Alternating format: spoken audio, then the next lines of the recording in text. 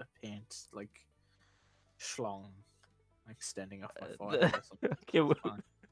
we're live and we started with pinch lungs. Fuck, I unmuted the wrong thing. God damn it. I meant to unmute mine You're first, right. and I unmuted yours. You're right. We need to like build up to paint big schlong foreheads. I'm a fucking idiot. Anyway, welcome everyone, live and not live and that kind of thing, to Mossy Tavern podcast. This has been a fair while. Well, it's taking a while. It's still taking a while. Let's get on with it. It's Corona time. We don't actually have a concept of time anymore, so it's fine. Yeah. This is my co-host, Pansis Knight. Bedamish is busy excessively masturbating or at work. Take your pick. The place he works, it's pretty much the same thing. Yeah. I ain't giving no hints on that one. Ah, fuck. Right. Let's get on with this because we got people to be in places to not be. Okay, so Doctor Who was a brilliant show. It may one day be a brilliant show again, but probably when it gets sold to Dev.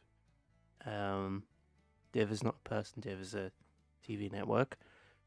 And Look up Red Dwarf. yeah, I fucking love Red Dwarf. I really do. But let's not get into Red Dwarf because it's fucking great. Even the bad episodes are great. But let's talk about a little bit about classic Doctor Who. I've got some notes on like all of the different topics. So for what I think about the classic Doctor Who that I've seen is it has beautifully simple storytelling. There's a beginning, a middle, and an end. There's a feel of mystery and the slow building of lore. Like it kind of establishes itself over time rather than kind of throwing stuff at you as a lot of the current Doctor Who seems to do. And it kind of feels like it's trying to establish and build a narrative over time rather than say something like The Hitchhiker's Guide to the Galaxy, which is amazing in its own right, but it was clear that it was the vision of one person. It was the vision of Douglas Adams. Pretty much universally loved, except by people who are like, oh, it's old and stodgy. I don't like it. Well, it did lose popularity at the end there. That's why we got the whole break. Yeah, but I think there were many factors. I think the BBC moved the time slot as well, from what I remember. Not that many people liked Colin Baker. Yeah. Different Doctor. Yeah. There was obviously a lot of like, I guess typecasting was a very big concern in a way. So we had a lot of iconic actors playing the Doctor. One of my favorites being Tom Baker, from the little that we've actually got available of Tom Baker, because he wasn't so early that we've got like lost episodes and things like that, but he was early enough that a lot of his stuff hasn't been translated, as far as I can see, over to DVDs. Like obviously the really important episodes have been, or like what people consider like Genesis of the Daleks and things like that. I've actually seen more Pertwee on things like Dave than Baker, which is strange. Yeah. Obviously we could go on and on and on about classic Doctor Who, but we kind of need to get on. But the downsides that I've got is, as I said before, occasionally the show felt very stodgy and old to some people, and I kind of get that. Some of the episodes don't really age all that well. Paper mache monsters come to mind. I fucking love that shit. I love paper mache monsters. We need. I think we need to bring that back once Doctor Who inevitably gets his budget slashed. Once people start cancelling the TV licenses. Oh well, I guess they're already starting to do it. So I put as well. Reinvention is the mother of creativity and vitality, and also, I guess, in a way, necessity. However, the core should always remain the same, with many stories, the Doctor could feel completely different, and like there was no like sameness about him. Like there was almost a schizophrenic nature behind the Doctor a lot of the time, and obviously I put what the point that you put as well. It was cancelled for budgetary reasons and declining viewership for many different reasons. So obviously that's not a very fair look at the classic Doctor Who, but that is a general summarization, I would say. So what would you say about the classic Doctor Who era? I think it was quite fun. It was an exploration into what we don't know about science, which back then was quite a bit. Hmm. They had an entire episode about going onto a planet and everyone being surprised that the two species, being caterpillars and butterflies, being the same race, which just is kind of laughable now. But one of the big building blocks for the old Who is the multiple episode storylines, Hmm. which could be 4, 5, or sometimes 6. Like that now is half a season, or Yeah, in Whittaker's case, an entire season. an entire season. Yeah. But in Old Who, it was like I said, the Genesis of the Daleks wasn't just one episode; it was like several episodes. But it was really made for the week by week watching. You can tell it when you binge watch it. You're like, oh, okay, this feels more like a movie that they broke up instead of just a continuous stream of episodes like we have in the New Who.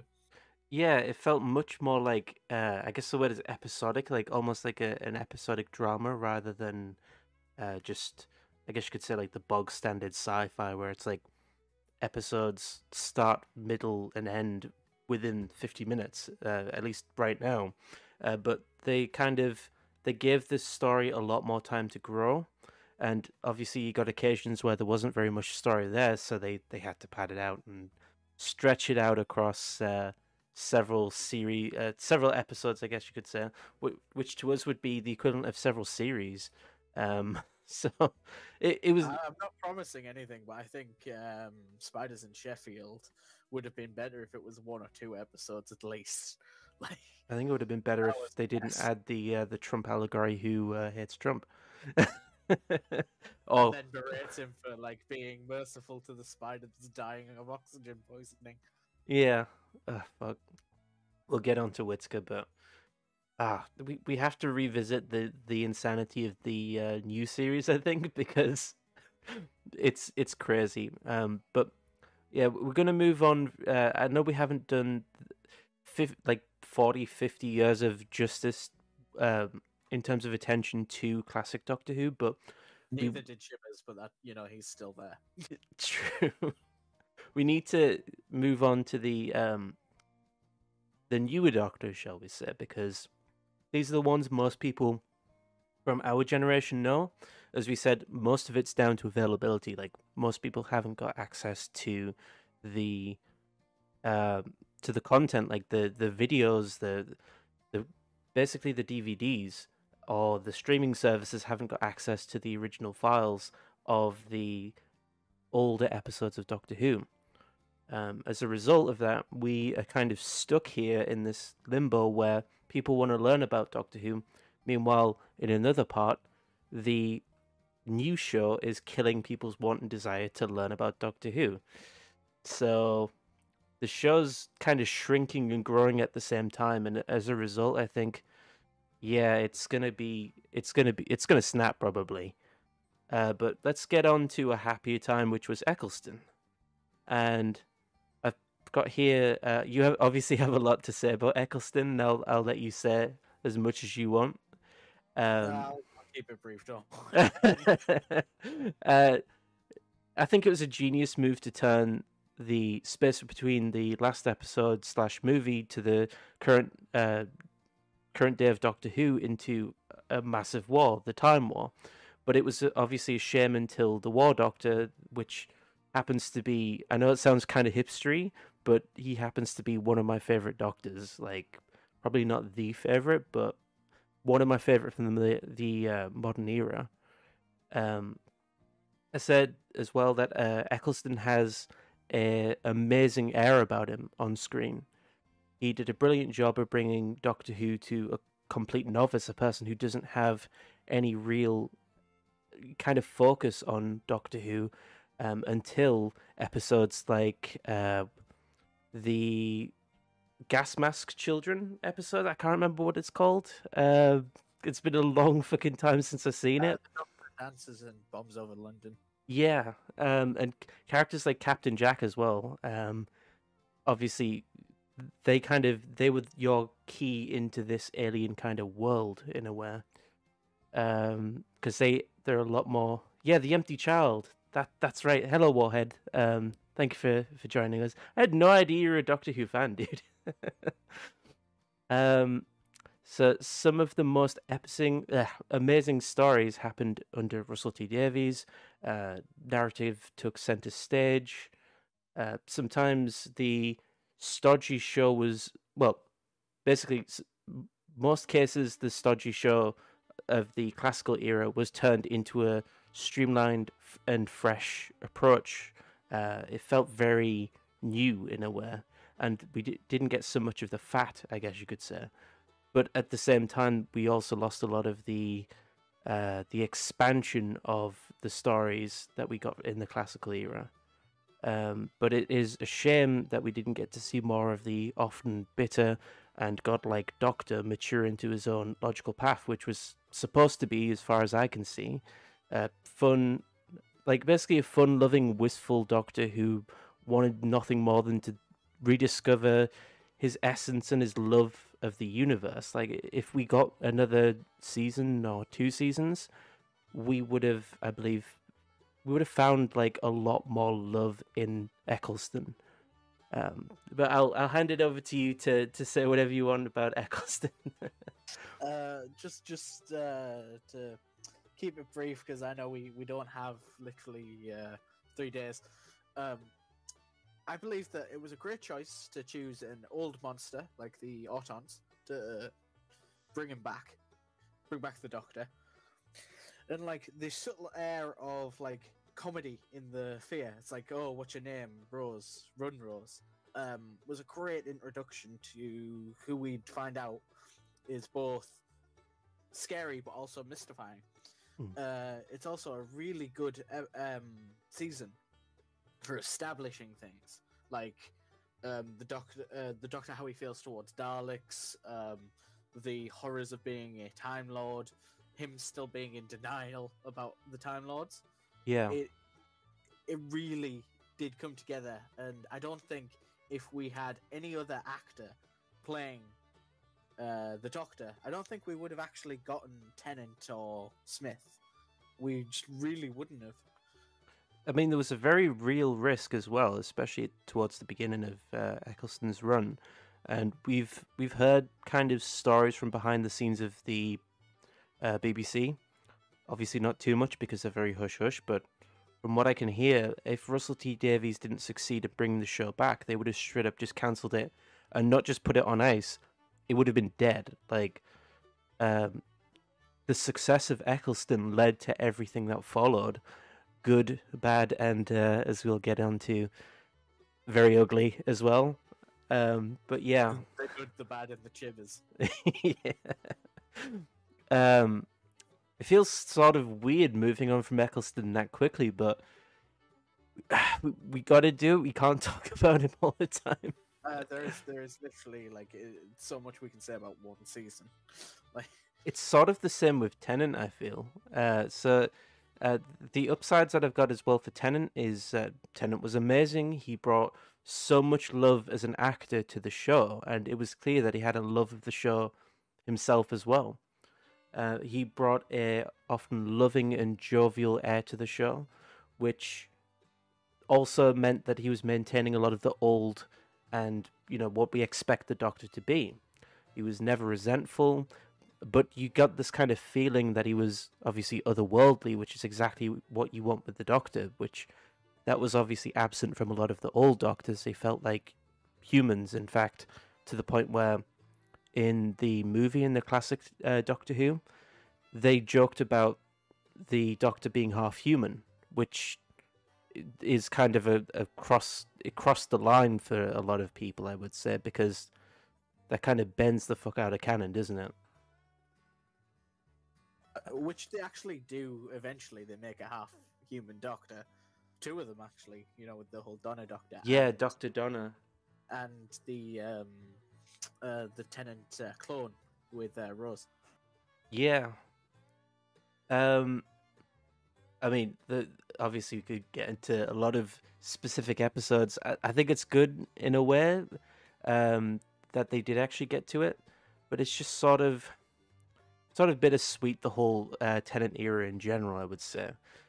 So even among non-fans, Tennant is viewed as the Doctor, and that iconicness has set the bar for what the character can be, to the point where lesser Doctors, cough Jodie Whittaker, try to emulate him really fucking badly.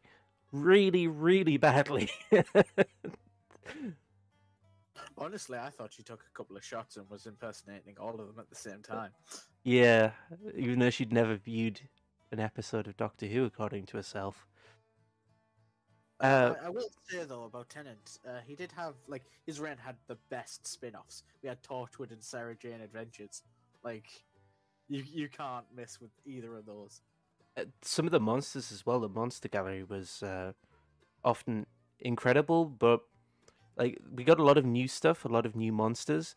For example, Weeping Angels, although they ended up being overused in the Smith era, were very iconic. They Blink is still one of my favorite episodes, and there are just loads and loads of monsters that they added in and revitalized. Obviously, some of them, we talked a little bit off.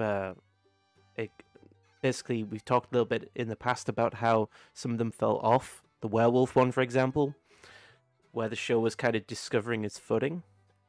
Mind you, they did do. While the episode wasn't too great, I did like the bringing back of the Sontarans. Yeah. I like the. Well, obviously, it was in Eccleston's era that they brought back the Daleks, but I liked how they used the Daleks in the Tennant era.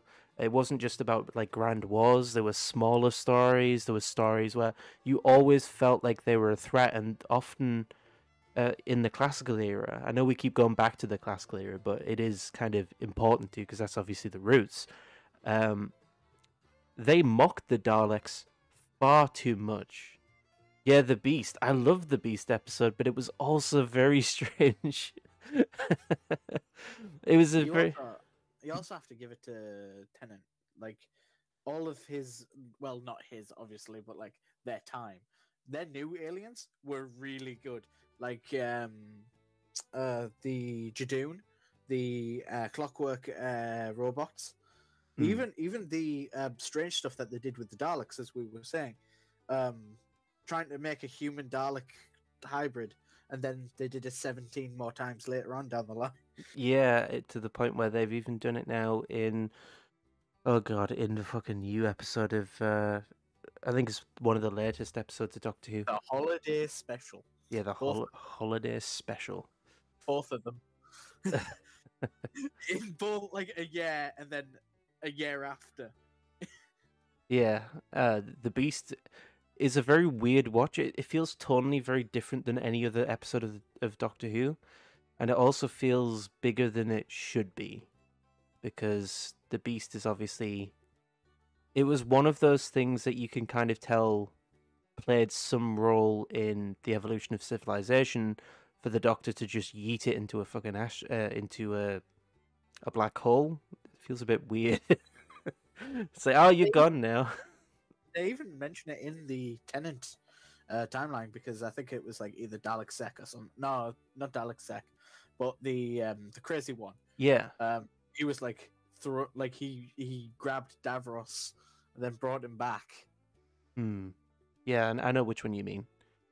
I think it might have been Theor Khan. Khan. I think it's Khan. Yeah. See, we fucking remember the name of the four Daleks. I think it was Sek, The, Jast, and Khan, I believe. This is how much we loved the show. I was gonna build a Dalek diorama, and then this shit happened. It's fine. You can now build one of the new Dalek dioramas. Oh that was no, 3D no, printed. no, no! Like, I loved this show so much that I bought the Doctor Who Lego set. Like, that shit was £65. That's a lot of money.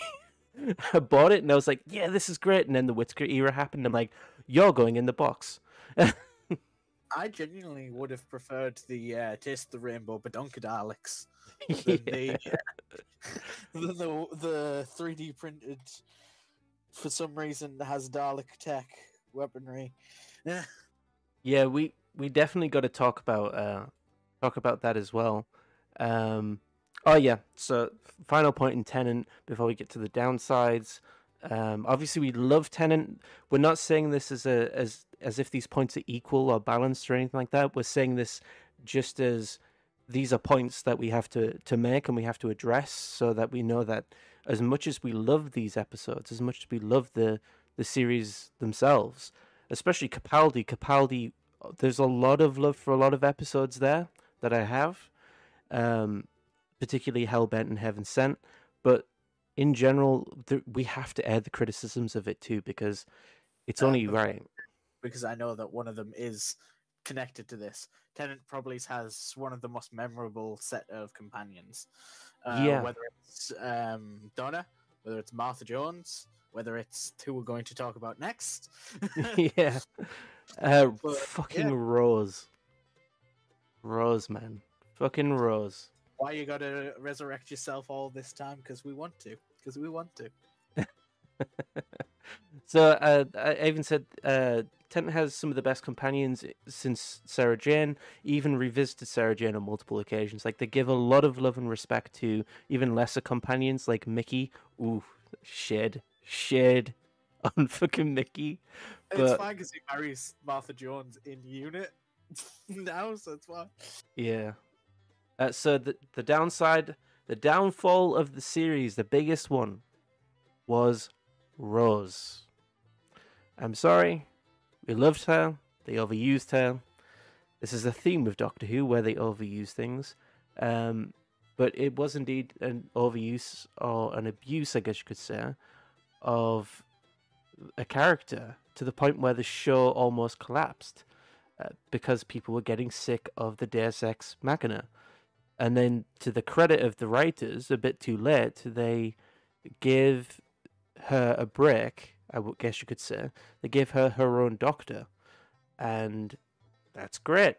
But at the same time, it means there are three doctors running around in another universe. That's... if we count all of the doctors that, like, just from the new one, technically there is the Doctor, the human Doctor with Rose in the alternate dimension, Dr. Donna, and then you've got Ginny as well. Yeah. Shit, I forgot about Ginny. Apparently, so they joked about Ginny crashing into an asteroid as well. Like, obviously, we could go on about like tangents and stuff, but yeah, like Ginny, Ginny's a serious plot hole. Like, she's a problem. They joked about her being completely yeeted into an asteroid and she's just dead. That's not the case. It was confirmed by writers and the original writer of the show. Of that episode, rather. No, she's not. And in fact, she's been back for Big Finish episodes. So she's alive in universe for whatever that's worth. But she's still a problem. And this is a problem with Doctor Who in general, with the loose structure of the show. It's very good for telling stories, but it's very bad for establishing canon. But we should probably wrap up Tennant again. There's so much more we could talk about. But just one more last thing that keeps carrying into new episodes. It's connected to the overuse of Rose. Bad Wolf. Yes. Bad Wolf. It's very vague and nebulous, and it kind of got yeeted by the TARDIS thing, the TARDIS blowing up thing. in They Smith. even tried to do it a second time.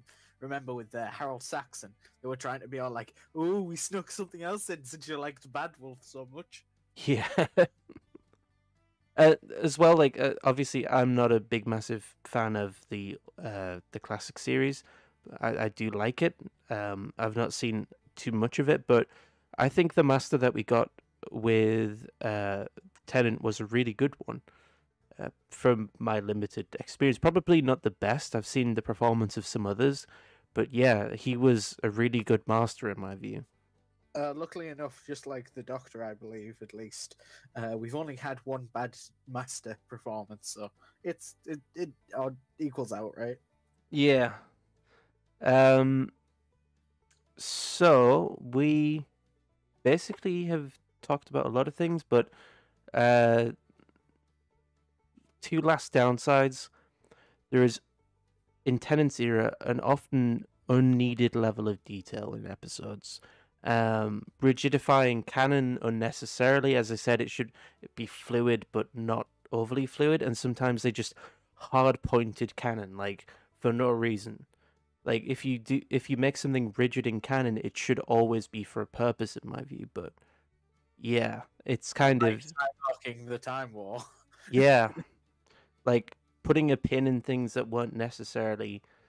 You didn't need to put pins in such things, but it's always the vagueness that gives us the best material, in my view. Like Big Finish produces a hell of a lot of really good beta content. That's not an insult. That's just what it's classified as, or what it was classified as. Beta content, which is content that isn't necessarily produced by the original creators of the show, but is created in conjunction or to tie into it, like such as comics and Big Finish audiobooks, which have now been made canon. That's a whole other topic for another fucking day, which we might talk about. But yeah, that's kind of a problem.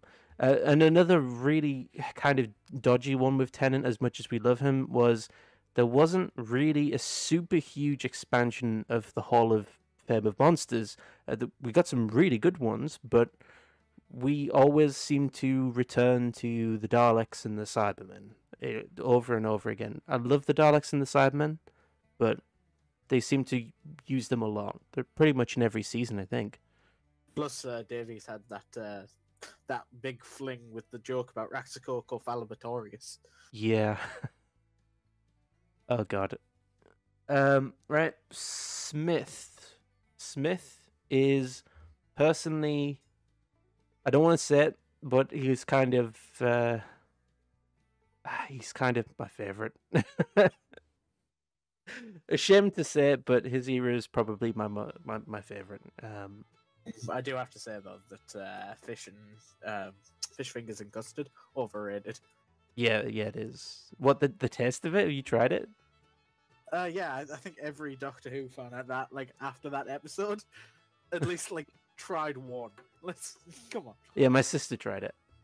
She said it was weird. I can imagine it fucking would be, man. But so what do we have? With Smith, there was a huge expansion of lore. Again, this can be seen as a really good thing, or this can be seen as a massive downside to the character. There was none of the lore that was built up was as bad as the Time Lord changes in Tennant's era. I personally adored this Doctor, as I previously mentioned. He was the Doctor who forgot. That was how he was branded as, especially in the 50th anniversary. He was old enough by now to have forgotten the events of the Time War and all of the people who'd been lost, which again plays into the 50th anniversary. Good cast. River Song's return was very welcome. Rory Williams and Amy Pond, really, really good characters, but again, they were kind of overemphasized upon. I don't really know. Really good Worlds Collide stories, such as the Pandorica episodes, with some silly stories thrown in as well. Characters were the character was very fun, bubbly, and a bit intense at times, and a perfect following to Tennant. The Hall of Fame was expanded, which included the the Weeping Angels, and they got lore expansions, for better or worse. They got a lot of changes to their character. My love for this version of the Doctor is as high as it ever was, even giving the over-the-top cheese at times. What would you say about the positives of Smith? Well, the term that gets thrown around with Smith is young face, old soul, which I think really does, like, it might be a bit mainstream to say, but it really does embody the entire idea of Matt Smith's run, being the youngest Doctor yet. Yeah. He does actually bring a lot of that, like, energy to it, if you know what I mean. Like, he's wacky, he's not over the top boomer humor like somebody we know, fam. But he brought a lot to the table. I think that having a steady companion like that wasn't reoccurring every single time we didn't see them, like Rose was. Amy Pond and Rory had their story. Like, the Doctor was not the be end all of their entire arc. Yeah. It was more like, we went on an adventure or two, but now we're going to settle down and have a kid. So the really ironic thing, Warhead says his favorite monsters would be the peg dolls of the Vashta Nerada. I have to agree. I really like the Vashta Nerada. The what dolls? Peg dolls. Remind me on that one. I don't know what the peg dolls are. You'll have to tell us. But the thing that I like, the really ironic thing about the oh god, what was I saying? Yeah, really ironic thing about the one of the best episodes written by Chris Chibnall, our boy, was the one where it also was followed by the second worst episode ever fucking written for Smith. Also, the worst episode written for Smith, the dinosaurs in a dinosaurs in a spaceship, which is just nothing and just filler, in my view. But whatever, it was fun, I guess. The episode that was really good of that Chibnall wrote was where the Doctor was stuck on Earth, and with the boxes. Yeah, he had to live the life of a human, and he was bored out of his fucking mind. That was a really good episode. I believe it was Chris Chibnall who wrote it. Funnily enough, I still believe that some of the best episodes are the ones where the Doctor is either powerless or he's in one place. Like, I still hold, with all of its flaws and everything, that Town Called December is still one of my favorite episodes. Oh, is it Town Called Christmas? Yeah, Town Called Christmas. Yeah, I really like it. I love the slow descent into it's just kind of a commentary on old age, how we watch generations go by as he aged. He thought that one generation was the other. Like, that's just a great. Plus, it showed like how long he actually was there. Yeah, it just really fucking good episodes overall. Night Terrors. I don't know what you mean. Do you know which episodes? Which monsters? Warhead means. Night Terrors. I don't know. Again, I don't know all of the monsters, but we know some. Honestly, if we don't remember it, it's not an insult towards your favorite monster. It's genuinely because we consume so much media that isn't Doctor Who and Doctor Who that sometimes we forget and muddle up. It's not an offense. It's genuinely us just forgetting. Yeah. Right. We should probably move on. Smith. Negatives, right? Sorry. Negatives, right? For Smith? Negatives, yes. Biggest one being. Can I just say that just the first negative that comes to my mind? Mm-hmm. Go ahead. Which we had the Rose effect, but with the River song. Yes. Oh, yeah. They redeemed it with living dolls that they were living dolls that could turn humans into peg dolls. I've never heard of that. That's weird. Which series is that? Yeah, is that classic? That really sounds classic, doesn't it? It's either classic or Russell T Davies. Yeah. Huh. Mind you, if we suddenly rewatch the episode and then it becomes our favorite one, you have the right to never let us live that one down. Yeah. Do you mean the Autons or Autons just turned you into plastic. Yeah, I think that's what Warhead means. I think you may be talking about the Autons. Well, he said something about living nightmare, so I don't know. Yeah. So downsides of Smith, because we got to get through to Capaldi as well. Oh god, Capaldi. Again, I wish we had fucking 6 hours to talk about this. We may have to revisit some of these. Yeah, we could always break this up. I really want to get onto what's a fucking verse? Whittaker say that she's that forgettable. But yeah, she's like, we really have to get onto her, just because of the sheer amount of bullshit that went on. We might want to make that the second stream, just so we don't change the entire feel of this, because I imagine that we're going to be rather energetically opposed. Like this, yeah, it's quite fucking scathing, to be honest. Quite the opposite of Tenet, where we had more positives than negatives. Yeah. To be inverted.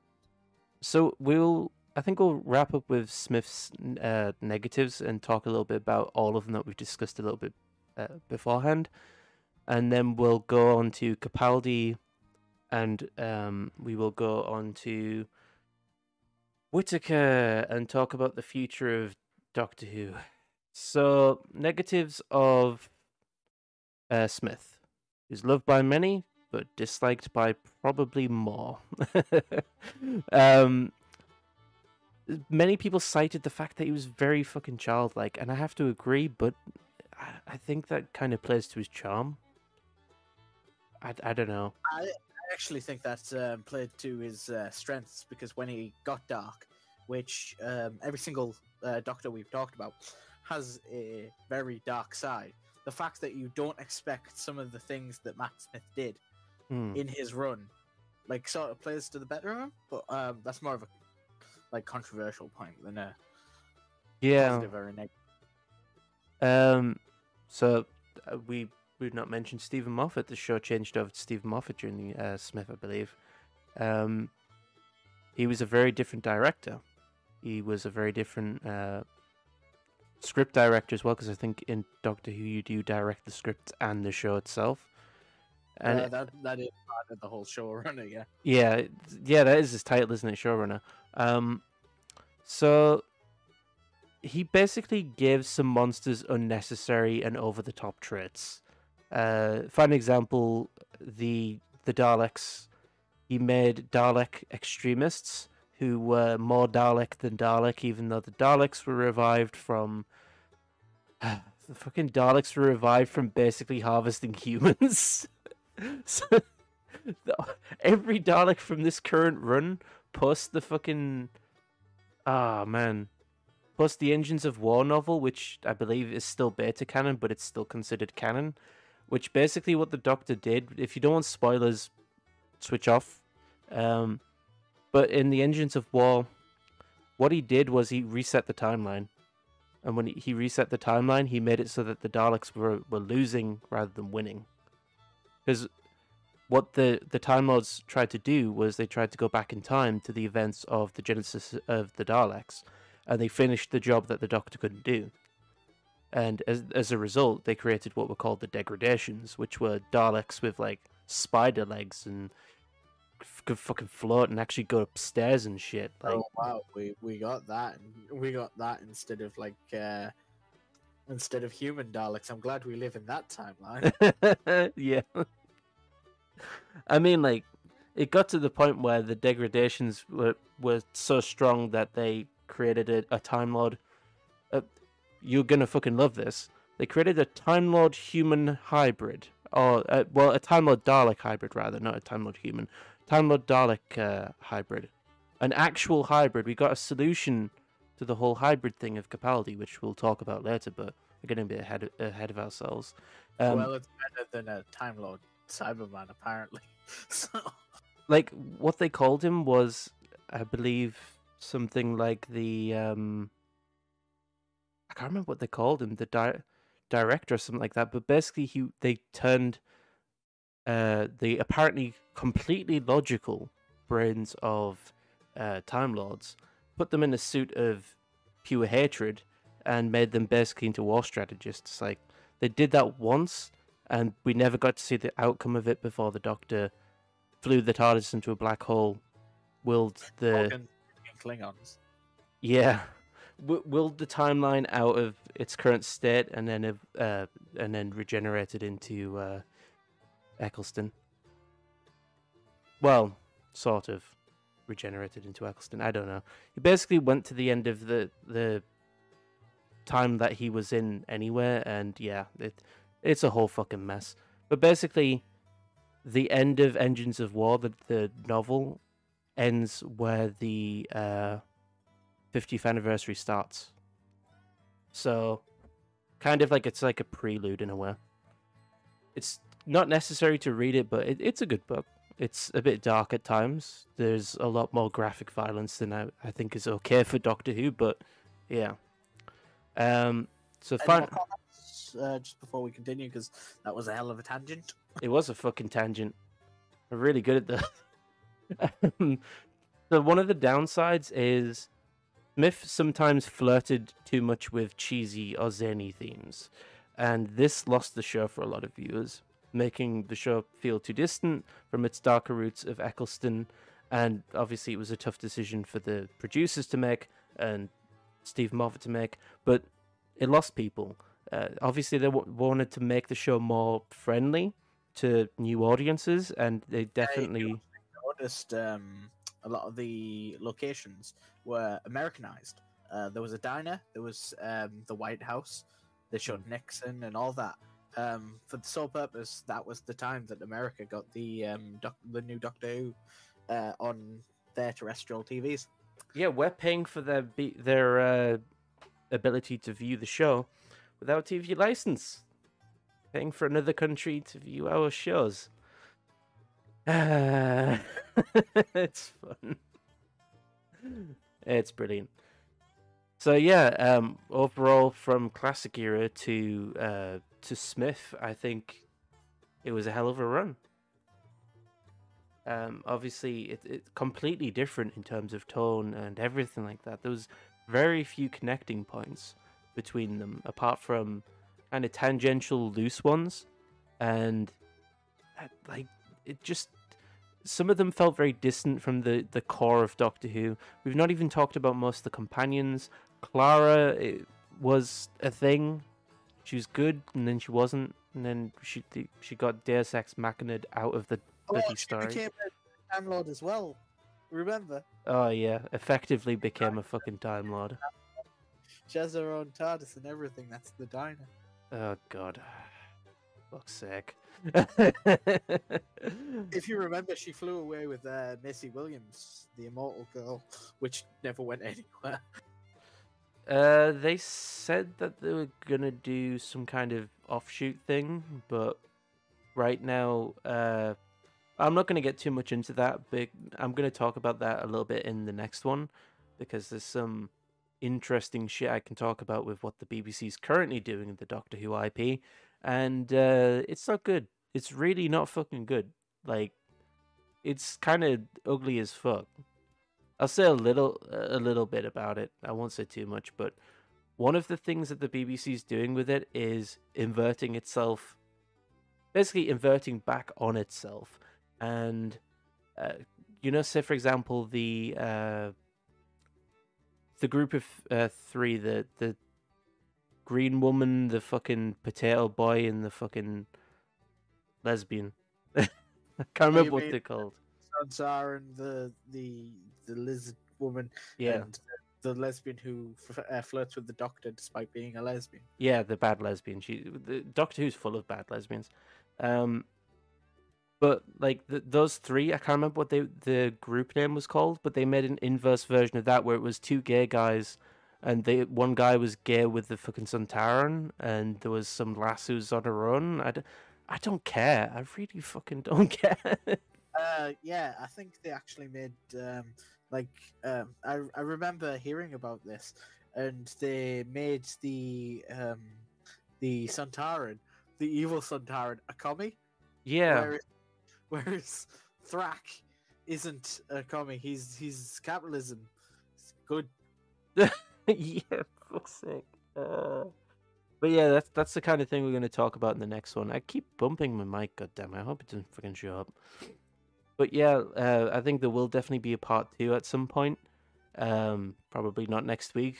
Probably maybe the week after or something like that.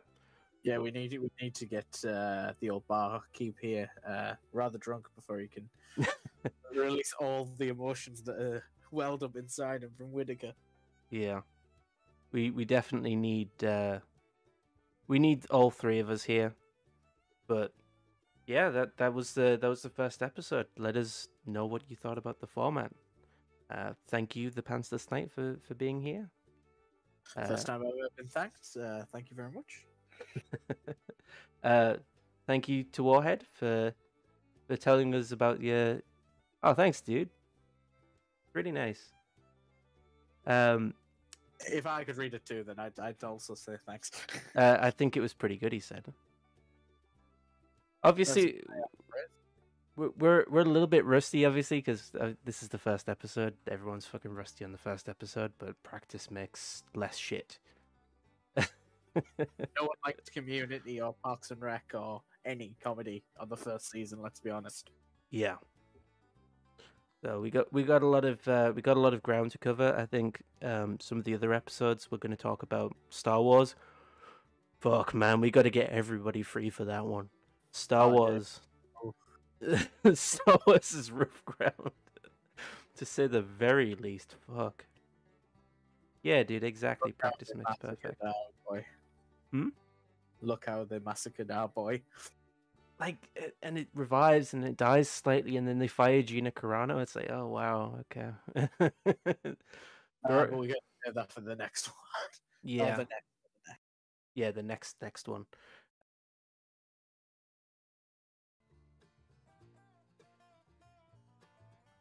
It's only we are live. It's a fuck. Wait, wow. He said that literally as I said we're live. Sick. Yeah, this is never ever going to start right. No, it's never going to start right. Whole point. Where the fuck is it? Right, I don't even know where the background image is gone. It's fucking gone walkabouts. Just put a picture of Joshua. It's fine. Josh, wow. That was a lovely voice crack. Thinking about the lovely images, that's why. Like, the fuck happened? We've not even started. Alright, anyway, hello guys. Hello Cass, specifically. Welcome to the Mossy Tavern podcast. Oh, that fucking start, that was... It gets worse and worse every fucking time. I like told you, we never have a good start. We're never gonna have a good start. I am your host, the fucking social retard. This is our co-host, Bedimish, and this is our other co-host, the Pantsless Knight, who doxed our other co-host, and yeah. He doxed him through voice cracks, so it's fine. It's fine, he doxed a dead man. Yeah. Who I will soon be a dead man for doxing, so don't worry about it. You want to go in there, swing? You doxed a 14-year-old, how do you feel? So this is a Wendy's. Right. You guys are a bit low. Oh no. Is it all of us, or is it just the peasants, the ones that don't really count? That's what you get. Don't count. Oh, the other guys. Okay. Speak. I Yeah. am not a dog. He's not a dog. Yeah, there we go. Okay. Fucking hell, we have a lot to cover. Right. Let me get my notes. So we left off. It's good now. Good. Right. So we left off, and we were talking about the absolute fucking state of Doctor Who and how it went completely downhill, and then we stopped. We stopped at Capaldi. For both our healths. For both of our healths, yeah. Okay. So let's actually go back to Capaldi and talk about the upsides and the downsides of him. So I'm going to go over my notes first. The upsides is that we had an amazing performance by Peter Capaldi. He's a very iconic Doctor for the first 2 seasons that he had. There was an okay lineup of monsters up until the episode The Pilot in Series 10. I literally had to go through and look at where it all went wrong. The show started off with good intentions, and it was a very positive experience. It was a lot more like the previous episodes of Doctor Who from, I think it was Matt Smith's era, and a little bit of Tennant, but also it had its own like kind of flair. The new take on the Master, Missy, was seen as widely popular, not because of any quote-unquote woke reasons, but because the actress was so good in the role. I personally like Missy. What do you guys think of Missy? She's Scottish. Why, Scottish that is she always is. That she is, lad. No, Missy was just refreshing. It was something different, and it worked well. Yeah. Well, they always had like a gay undertone, and the BBC won't show that, even though they will show it, but not in Doctor Who. So like having them flirt at each other, it was kind of okay. It was new. Yeah. Well, I think it's more the fact that just Michelle Gomez worked so well with Peter Capaldi. Like, I don't think Missy could have worked that well with, say, Matt Smith or David Tennant. Yeah, it was very much so. I'm trying to get the fucking image up. Where is it? It was like very. Oh, we got images now. Wow. Yeah. We fancy. Well, no, I'm trying to get the default image up, so it's not like a black screen, so we look like we're not playing. Oh, there we go. Oh, okay, beautiful. Can I make that spin? There's more Doctor Who-y. Oh, ooh, look, We can do ooh. back sounds like We're the in- TARDIS. Yeah, you have to do the TARDIS sounds. Go on, Thomas, you do the wheezing. Oh, that's the TARDIS I remember. Asthmatic wheezing intensifies. Fucking hell. Yeah, so I think I can't fucking. Missy was she was very good as a character. She was quite refreshing, and like obviously some people might not like her. I kind of see why, but yeah, she was really good. Hellbent and Heaven Sent were 2 of the most truly amazing episodes that have been produced in the Revival series, in my view. I think it was Hellbent was no, it might have been Heaven Sent, one of the 2. One of them was based on a really tough topic that isn't really covered by anything other than, you know, serial dramas, and it was done in a really intelligent and sensitive way, which was grief. It actually talked about the pain of grief and the stages of grief and recovery and that kind of thing.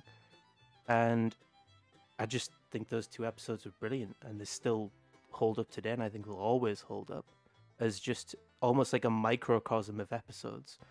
There was a little bit of wokeness in it with the Black Lady, the Black Time Lord being all, oh, it's so refreshing to be a woman now.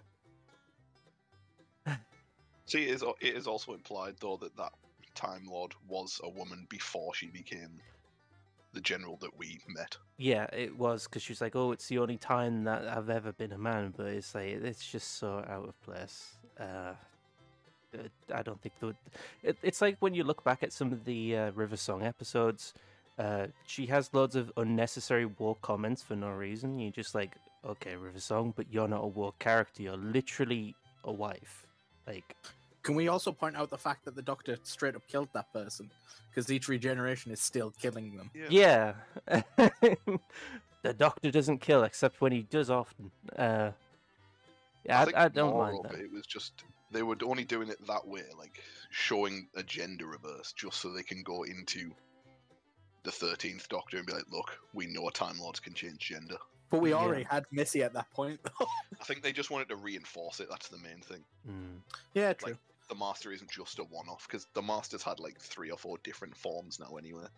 And has been several people in the old canon as well. So Yeah. Has like, possessed bodies, has possessed species, Yeah. has created bodies, as we saw in the is it John Sim era?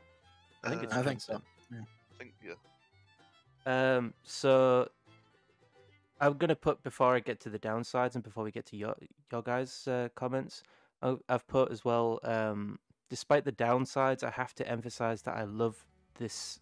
I love this Doctor. I love this series up until series 10, because series 10 was where it all started to go downhill, and most of the downsides are about season 10. So, what do you guys think of the upsides of Capaldi? Peter Capaldi is just a good actor with Yeah. a genuine love for the role. That's what made him so good. He was Shakespearean, the- wasn't he? Well, so was David Tennant. And Eccleston. And Oh me. yeah, I forgot about that. But those monologues as well, like tapping in, the fact that he tapped into it, like the bootstrap monologue, that was really good. It's a shame that they didn't allow him, the only Doctor that can play an instrument, to, well, famous for playing an instrument, to not play on the guitar. Yeah. Well, they did have a little bit, but obviously they edited out his playing of the guitar for dubbed in bullshit. It's whatever. Also, with Missy, one of the best episodes I think with Missy was when she met Harold Saxon version. Like Yeah. the chemistry that those two had was amazing. Like Missy's actress is probably like genuinely one of the better Doctor Who actresses we've had. Yeah, she's the only problem that I have, like, obviously that with that episode, that's probably the second last episode of Capaldi. As far It's as I when remember. Bill gets turned into a Mundus. Yeah. We're actually going to get on that very quickly. But Bill, the worst companion. yes. But yeah, like basically they had a really good relationship, and the Doctor and Missy had a really good relationship as well, like a really good dynamic, and I really love it. Like it was a fantastic part. It's just everything after that. Yeah. Oh, that one episode where the TARDIS is shrinking is a great episode. Mind you, it was put in, where they're washing off graffiti. Yeah. That's a great episode, despite the fact that it's mostly Clara, even though it was a great companion at first. I Yeah. quite liked the She was reoccurring. overplayed towards the end. I think on that note, we'll get to the downsides. Do you Yeah, guys that have seems anything to be else the to say about the upsides? It was actually really good to have an older Doctor. Like, we hadn't seen her for a while. We were on a downwards trend of age. Like Eccleston, and then Tennant was younger than Eccleston, and Matt Smith is the youngest Doctor we've had. To have one of the oldest Doctors we've ever had, and him being a curmudgeon old grump, is actually kind of funny, especially when he does things like ride in playing a guitar on a tank in the Tudor age. Yeah. In the Middle Ages. Yep, so we will get on to the downsides. The show turned insanely woke from season 10 onwards. It was following the BBC's change to the Diversity and Inclusion Initiative. Thankfully, we actually have a name for the actual thing that fucked it up. And the adoption of it meant that, well, basically, we got one of the worst characters in Doctor Who history, which is Bill Potts.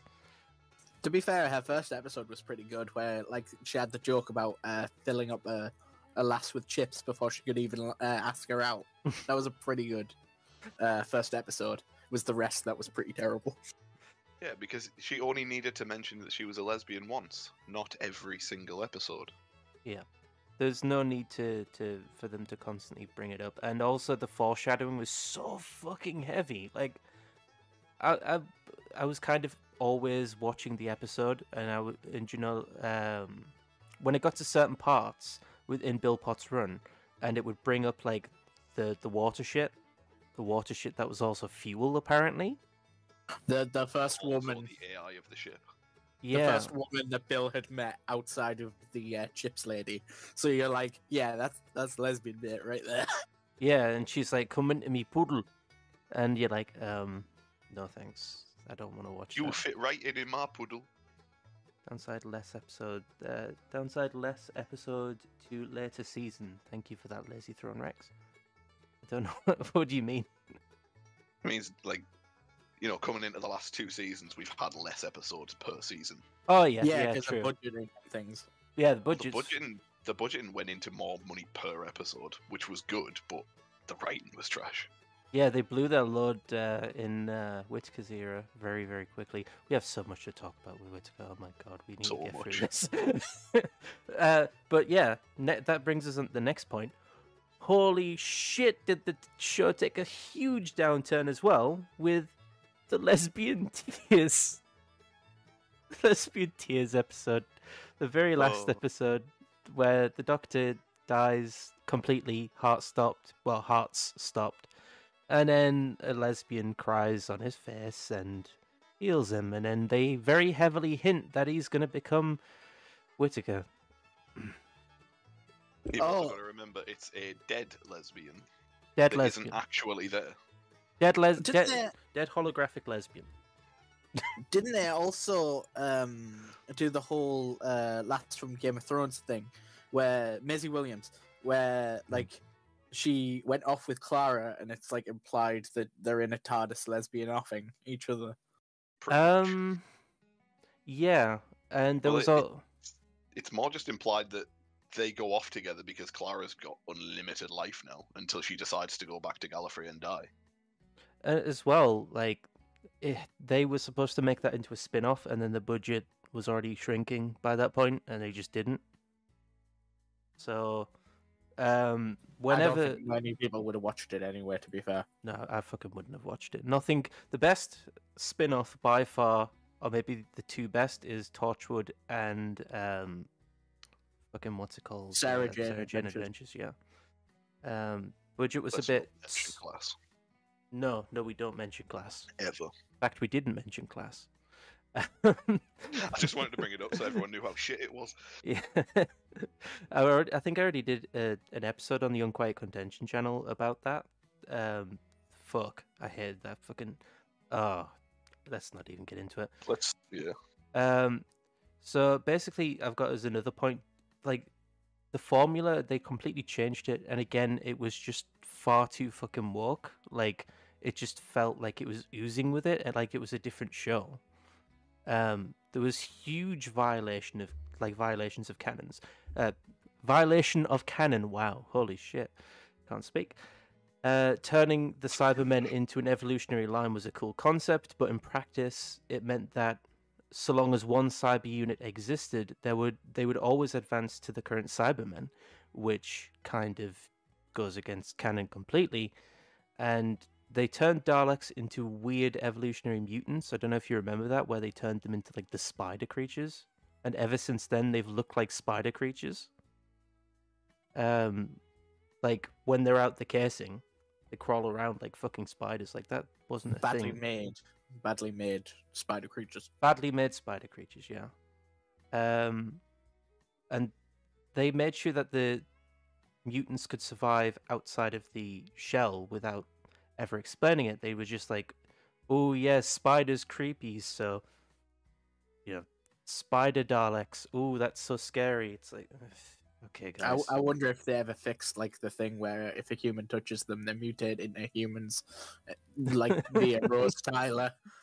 Yeah, like, what if somebody just walks up to it and like goes, "Ooh, that's weird," and then they just fucking fuse with them?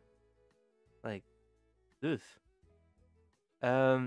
But yeah, I would say as well, Moffat seriously fucked over Capaldi with the story tone changes, and by the end, found a solid introduction and a middle kind of the middle of the series episodes into pathetic and sloppy and hollow, and basically made his direction go down the path of a very I would say a very pathetic sad puppy kind of character from what he was before, which was, I would say, like an angry god in a way, or a god that is trying to effectively kind of fix the mistakes that he's made. You might also count the whole Nardole thing as maybe a negative or a positive. That he got very mixed results. Yeah. These are just obviously these are just very general sweeping views of the show, but this is basically the key criticisms that we've got that I've got of it. We will have to go back and go into all of these individually because there's a lot to go into. But yeah, from this one we have Moffat laid the politics on too heavily from series 10. So overall, fantastic start, in my view anyway. Well, you can just tell that by season 10 he was completely running out of ideas. Yeah. Like he was starting to just make random things up as you go along, like the smiling robots. Yeah. Well, that's the thing though. Like Moffat, I've always said, is great at beginnings. Like he gave us some of the best episodes, like the Weeping Angels and that. But the more that he adds on to it, it's making it worse and worse. I mean, I'm seeing scary similarities between Moffat and Abrams, really good at beginnings, and Chibnall and Ryan Johnson, really shit at everything. Well, to be fair with JJ, like he said himself, it was like opening up. He left like little loot boxes for people to open up, but then like Ryan Johnson came along and opened them all up and not left anything for anyone else. And then went right even open them. Yeah, we'll save that for the. It reported that he gave him a big folder full of ideas. Like, look, here's my layout, and he just went, "Nah, fuck this." Yeah, we'll have to go into that in the Doctor Who, in the Star Wars episode. God. No, Star Trek episode. We're doing that. That's it. Yeah. We're talking about the Jedi's in the Star Trek episode. That'll really peeve people off. Okay. Whittaker. Let me just down this whiskey first, and then we'll get to it. Yep. Graham. That's literally it. That's my notes. Graham, that's literally it. Graham was a really good companion. He could have made a really good Doctor too, potentially. Really could have. But as well as my second note, I'm not even joking. There's literally nothing else for this. So the music was good. When Bradley Walsh was named as being in Doctor Who, thought he was going to be the Doctor. Yeah. The music was okay. I don't know if you noticed in the second season of Whittaker, it just went downhill completely. Yeah. Terrible. I mean, when we talk about Doctor Who, like you said, we've came across some themes of it being taken too far, and in later seasons, it's suddenly becoming shit. Yeah. So at least it's on point. Yeah. Downsides. We're not. Right, we're going to do the downsides, and then we're going to do a brief episode by episode kind of breakdown, not too long, but the worst episodes that we found. I'm going to have the episode list up. 1 second. I'll do that after the downsides. So, okay. Piss poor acting from Whittaker. What are you talking about, fam? I wouldn't say piss poor. But I would say really shit. She's been in other things, and she was really Yeah, good. I don't know why this was her She was bad. in Attack the Block, and that was really good. An actor is Plus only as good Whitechapel. as an actor is only as good as their director. But that's also the thing. Chibbers did Whitechapel, so it was exactly the same two people Yeah. on a different thing. I mean, Doctor Who and Whitechapel are two very different things. Oh, I know, but I just meant like you would think that they know how to get the best out of each other by that point. Yeah. I mean, you can't make a good writer better, and you can't make a better writer better. Yeah. Like, you're going to be in your lane, and you are just going to know, right, I can write this. Chibnall cannot fucking write. No, he's I think we talked about this on like, you know, separately from this. He basically is the shit ideas, shit jokes guy. The guy who says, okay, well, this episode's a bit dark, like maybe we can add a few jokes in it. And then he gives some shit jokes, and then, because that's all Whittaker's seasons are, shit jokes. I got these glasses off of Gandhi. Yeah, exactly. That's a perfect example. Or like, ooh, I got this from insert character name here, and it's like, it's not funny. Like, ooh, look, I've got the fez. It's like, okay, that's nice. Good to see you calling back to the other doctors, but you know, I don't care. That's not all we need. Better doctors. Better doctors, far fucking better doctors. So we've got as well the fact that the episodes were written by subpar writers, terrible soap opera writers. Right. Well, let's be fair though. Probably the best episode of the entire series 11 was written by a writer for Coronation Street. Yep. If you don't know, Which Coronation That Street. should say everything. Coronation Street in the UK is basically bottom of the barrel mum show, soap Big opera. Decky EastEnders. Yeah. It's basically just the most benign kind of, well, not really benign, that's the wrong word for it, but asinine, that's the word. Shit Shit that you'll evening see. TV for middle-aged people. Yeah, for people to forget the fact that there's nothing else to do. Or to eat, you know, have jam and scones or whatever the fuck they do, I don't know. Hey, leave jam and scones alone. I love jam They and do. scones. They do what EastEnders does, and like they base it around like a pub, and then like every now and then a fight happens. Yeah. Well, it's supposed to be based around like everyday life of real people, but then it's, you know, it's a drama. They have to ham something up every now and again. I mean, there's nowhere near enough masturbation to be my life, to be honest. I mean, I gotta be honest. Ooh, Doctor Who! Bun dun dun bun dun dun. Yeah, that's just. I feel like we have to do that every now and then. I was just doing the TARDIS, but yeah, Whittaker, she was terrible, right? Yeah. We're I not think she could even have been better with a good writer. we're That's not the even thing. done with the list. I hope Trump stand-in that hates Trump is on that list. Yeah. So we have over-the-top themes such as transgenderism, sexuality, white guilt, building insanity, basically. Just some of the worst politicization ever of any Doctor Who episode. Like, Doctor Who's always been sort of political, but not really in so much as it's been, like, this political. It's just, it was disgusting. Like, they had episodes where, like, a guy gave birth or something. Yeah, That was the one with the mighty Pating. Yeah. yeah. Yeah. It forgot the show's core. It forgot to be pure good entertainment, not some politically correct toe the line bullshit. Chibnall's decisions pretty much exclusively killed the show. And now, of course, we move to the thing that actually full blown killed the show: The Timeless Child. Oh, good By lord. 60 years of history. Oh god. The biggest canon violation in the franchise's history, and I'm pretty much gonna bet on that. But holy crap, we gotta discuss this. The Timeless Child was like spitting in the face of every fan that's ever loved the show and giving them some subpar explanation to something nobody asked for the answer of.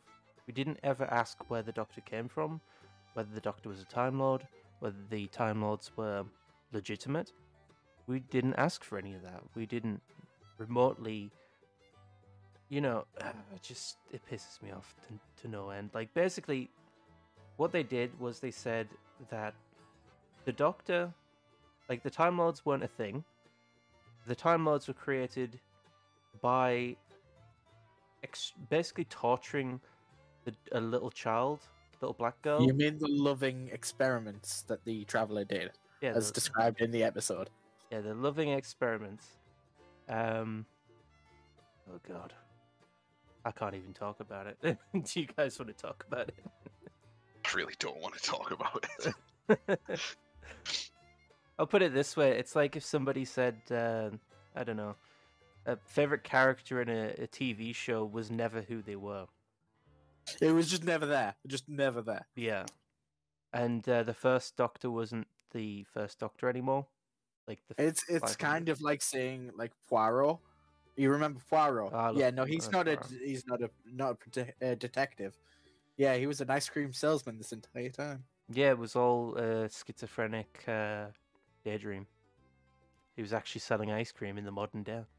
Ugh, I hate it. All right, moving on. We're moving on. I can't. So Chibnall seems to show an active hatred towards the audience, and that never looks good. He's literally has put stuff in the show that he's heard from the market research that people hate, and he did that to piss off, I don't know, the Nazis, the right, whatever shit he wants to say. And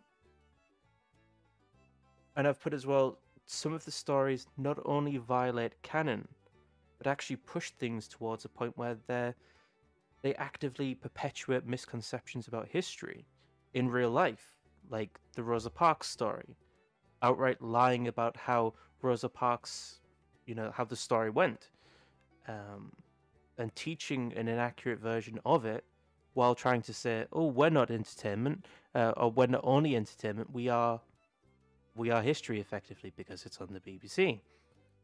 So, and that pushed political division, that made people angry, that made people really seriously vitriolic about the show and about things in general. Like, it divided the fan base, and that was in the first season of Whittaker. And then I put as well as a final point, the show is very, very close to being cancelled once again due to minuscule viewing figures, often dipping to sub 1 million views. Fuck. That's all my notes on that. You guys Wasn't the Rosa Parks thing literally the third episode? Second, I think. I think so. I'll get the episode list up now. I think it was. Was it series Series 1. 11. Series 1? It wasn't that season. I thought we meant of Whittaker. Oh yeah. Yeah, it was the woman. Okay, I got the episode list up. Do you want me to The send woman who this in the sat Discord? down. Do you want me to send this in the Discord so you can have a look too? Okay, I'm I'd sending go for it. in the Discord. There you go. Okay. I just remembered the plot. Oh no. I just remembered the plot of the first episode. Yeah. Or the Ghost Monument thing that like resolved itself within 5 minutes. Yeah. That could have been such a good premise for a whole series as well. The Doctor without the TARDIS. Oh, that was literally John Pertwee's entire thing. Oh yeah, like we know it can work. So, we're gonna go over the very first episode very quickly. So, Ryan Sinclair, a warehouse packer with dyspraxia, comes across strange lights and interacts with them, causing a blue pod to appear. That could I know a Ryan that sounds exactly like that. Can we Ryan- also mention his dyspraxia never ever pretty much comes up ever again? No, it never I does. think it comes up like maybe 2 or 3 times throughout the season, and I think one of them is he can't climb a ladder. Yeah. No, it's not that he can't climb a ladder because they cut to him like at the top. Well, yeah, It's- he's too it- scared to climb the ladder. Yeah, which they could have like at least made like a thing out of instead of just cutting to the top. Yep, everyone's fine. We've climbed the ladder. Don't worry about it. Oh God. Yeah, we're not. I don't want to go into the first episode anymore because I just remembered it. Oh, that's the guy with the teeth. Oh yeah. Yeah, I'm a beat you. I'm a take your teeth. Woo. the first guy called Tim Shaw. Or Good old Tim. Tazim Shah, and then they immediately like degrade him by calling him Tim Shaw, like he's some guy from down the fucking pub. It's literally like when you're playing D&D and accidentally your DM comes up with something like a little too close to a swear word, so that NPC is now forever asshole. Yeah, so first episode was fucking dog shit. Basically, don't watch it. I don't watch any of this. His nan did die to a crane. Yeah, remember that. His nana. Yeah, the best character in the episode. His nana fell off the crane. Yeah.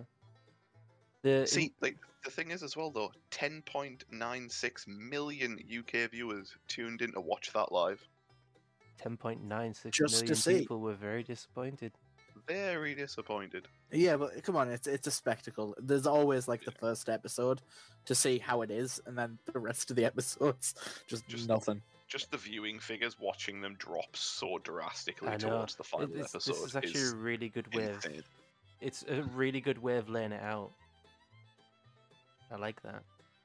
10.969, 8.41, 8.22, 7.76. Oh, it just goes down. It gets better. Like, look at season 12. The first episode only started at 6.89 million. Yeah. That's only just slightly more than the last episode of the prior season. Yes. And then by the end of that season, on the Timeless Children, 4.96. That's too many people to disappoint with that storyline. I should probably say as well, when I said that they get sub 1 million, I meant live viewers. Sub 1 million live viewers is absolutely abysmal for a mainline BBC show, even if it has been moved back in position. It's just shocking, like, because obviously what they do now, we were talking about this a little bit, Bedmish, is they don't give you the live viewing statistics. They give you correlated or collected viewers. Consolidated, that's it. Yeah, they give you your millions per viewer for the night, and then your weekly view. And that's how they manipulate the executives to say that it's worth it, because they basically just say, look, we've not got the views real time, but we're getting the views from catch-up services and streaming services and that kind of thing. That's another thing they've had to do. They've had to add a 28-day viewing figure as well. Yeah. Oh no, but that's just to accommodate for those people who get late at work and haven't seen it. Wink, wink, nudge, nudge. Yeah. It's really sad that they have to do that. It's like no one wants to watch it when it comes out, so like, oh, well, we'll add consolidated. It'll be over the week, and it'll also have all of the viewers from BBC iPlayer, I think, as well. Yeah. In case, like, they've done that. But And also... the services over in the US as well. They added that in as well on the UK figures. Yep, we pay for the US to watch Doctor Who. That's one of the most disgusting things that I know as well. They have to just watch an advert to like kind of pad out the streaming costs a bit. But yeah, we pay for the Americans to watch Doctor Who. You're welcome. Now you get to watch the dog shit that we fucking don't. Like, just take it. Just take it. We don't want it. Okay. That's for chucking all that tea into the river, you sons of guns. Yeah, you fucking threw the tea in our river. Well, in your own river, actually. Yeah, you threw the tea in your river. Well, as a revenge, we give you Doctor Who series fucking 11 to 12 to 13 to whatever the fuck. Okay, the Rosa episode I don't want to get into because it's like, it's gross. I love how there was a time-traveling racist who can't kill people. That was my favourite part. Yeah, they like, and the tone of the episode was all over the fucking place. Well, wasn't there just massive historical inaccuracies as well? Dude, she was written as the first woman to protest on a bus, like first black woman to protest on a bus for civil rights.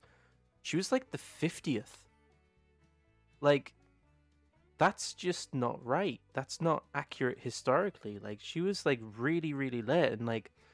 Well, also she didn't know Martin Luther King Jr., did she? She'd never met him. Yeah, but in this episode, they decided to have them meet in a little secret club. I think I've discussed this before, but like one of the cool things that they could have done, since it's a British show, they could have showed our version of that. Yeah. We had our stint against the bus companies for doing such a thing, and we could have shown that instead of like Rosa Parks to appeal to the Americans. Yeah, they had to actually go to America as well to do that episode. I think, from what I remember, that's Well, just a I'm waste pretty of sure budget. that they didn't actually record a lot of the series in the UK. They did a lot of moving around for it. This is where most of the budget goes. They want to ship themselves off to all these areas. Like they don't want to build sets anymore. They just go places. Yeah, when they were in Osaka, Japan for the New Year's episode, Oh yeah, it wasn't it looked just, like Wales. wasn't it? Yeah, it was just Cardiff, wasn't it? Like they went outside to the back of the BBC lot or something. Yeah, they literally Really? did. Like they had an English pub on on the side as Japanese-looking people were running past. Is he serious about that? Yeah, we're actually serious. It was literally in Cardiff. Oh, that's fucking beautiful. I'm Just pretty film sure it it's in like the it's BBC the car BBC parks. Gardens or something. All right, yeah, we should probably move on to arachnids in the UK. That was a fucking shit show. God no! Pantsless Knight has his objections. That moment that it throws all the spiders into the locked safe to suffocate them to death, but was angry at non-Trump for shooting one of them because it's inhumane. Yeah. Yeah, this is an episode where all of the rubbish that was underneath a luxury hotel. Not Trump Towers. Not Trump Towers. Definitely not Trump Towers. In fact, he specifically says, this Trump allegory, that he isn't Trump and he hates Trump. Okay. Nice. Like, oh, I hate that guy or whatever. He makes like some passing comment. I don't understand. Yeah, basically the spiders get supersized because of industrial waste or like scientific waste that was buried under a luxury hotel under not Trump Towers. And That the same company that was dumping it yeah, owned. exactly. Pretty sure you can't do that. But yeah, then basically the episode kind of caps off with the spiders becoming giant, start eating people, wrapping people up and shit. Spider things. Yeah, Very B-Tech 8-legged freaks. yeah. And then essentially the doctor's like, let's suffocate them to death. That's the more humane thing to do. And like the Trump allegory's like, hey, we should probably just shoot them. She's like, guns are bad. Don't shoot them. All right. All of which comes after she says that she wants to get them in the TARDIS to take them to a new planet. Yeah. And then afterwards she decides, fuck it, we're suffocating them to death. And she suffocates Invasive them to death. species are still a terrible thing as well, guys. You know that. Yep. You can't just drop a bunch of giant spiders on an unsuspecting planet. We are the peace-loving people. Oh, shit. Giant spiders, what the fuck? Are these gods? Fucking starts eating everyone. Right. I'm not talking about the Tsurgurgurujuri conundrum. I don't even know what that is. Let's have a look. That's the one with the gripper thing, I think. Yeah, with the pregnant man. I'm not talking about that. I think we all know what. Yeah. They put on like rubber gloves and pretended that drives the ship, and like electrodes on the forehead, and apparently that drives the ship. Demons of the Punjab. God. The real demons were the people all along. I skipped that episode. Like even before I quit watching it, I skipped that episode. Oof. So did 4 million people. Yeah. Shit. Hold on. So from the first episode, over 4 million, I think. Oh, no, about Demons 4 of million. Punjab 7.48. First was 10.96, so almost 4 million people. Yeah. Oh god.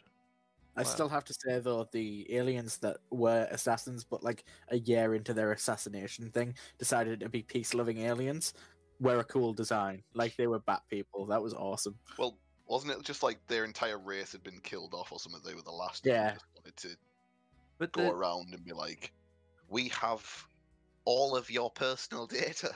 Yeah, why don't you love each other? We're going to Facebook you and take all your personal data. I don't even remember. Be glad you don't remember it.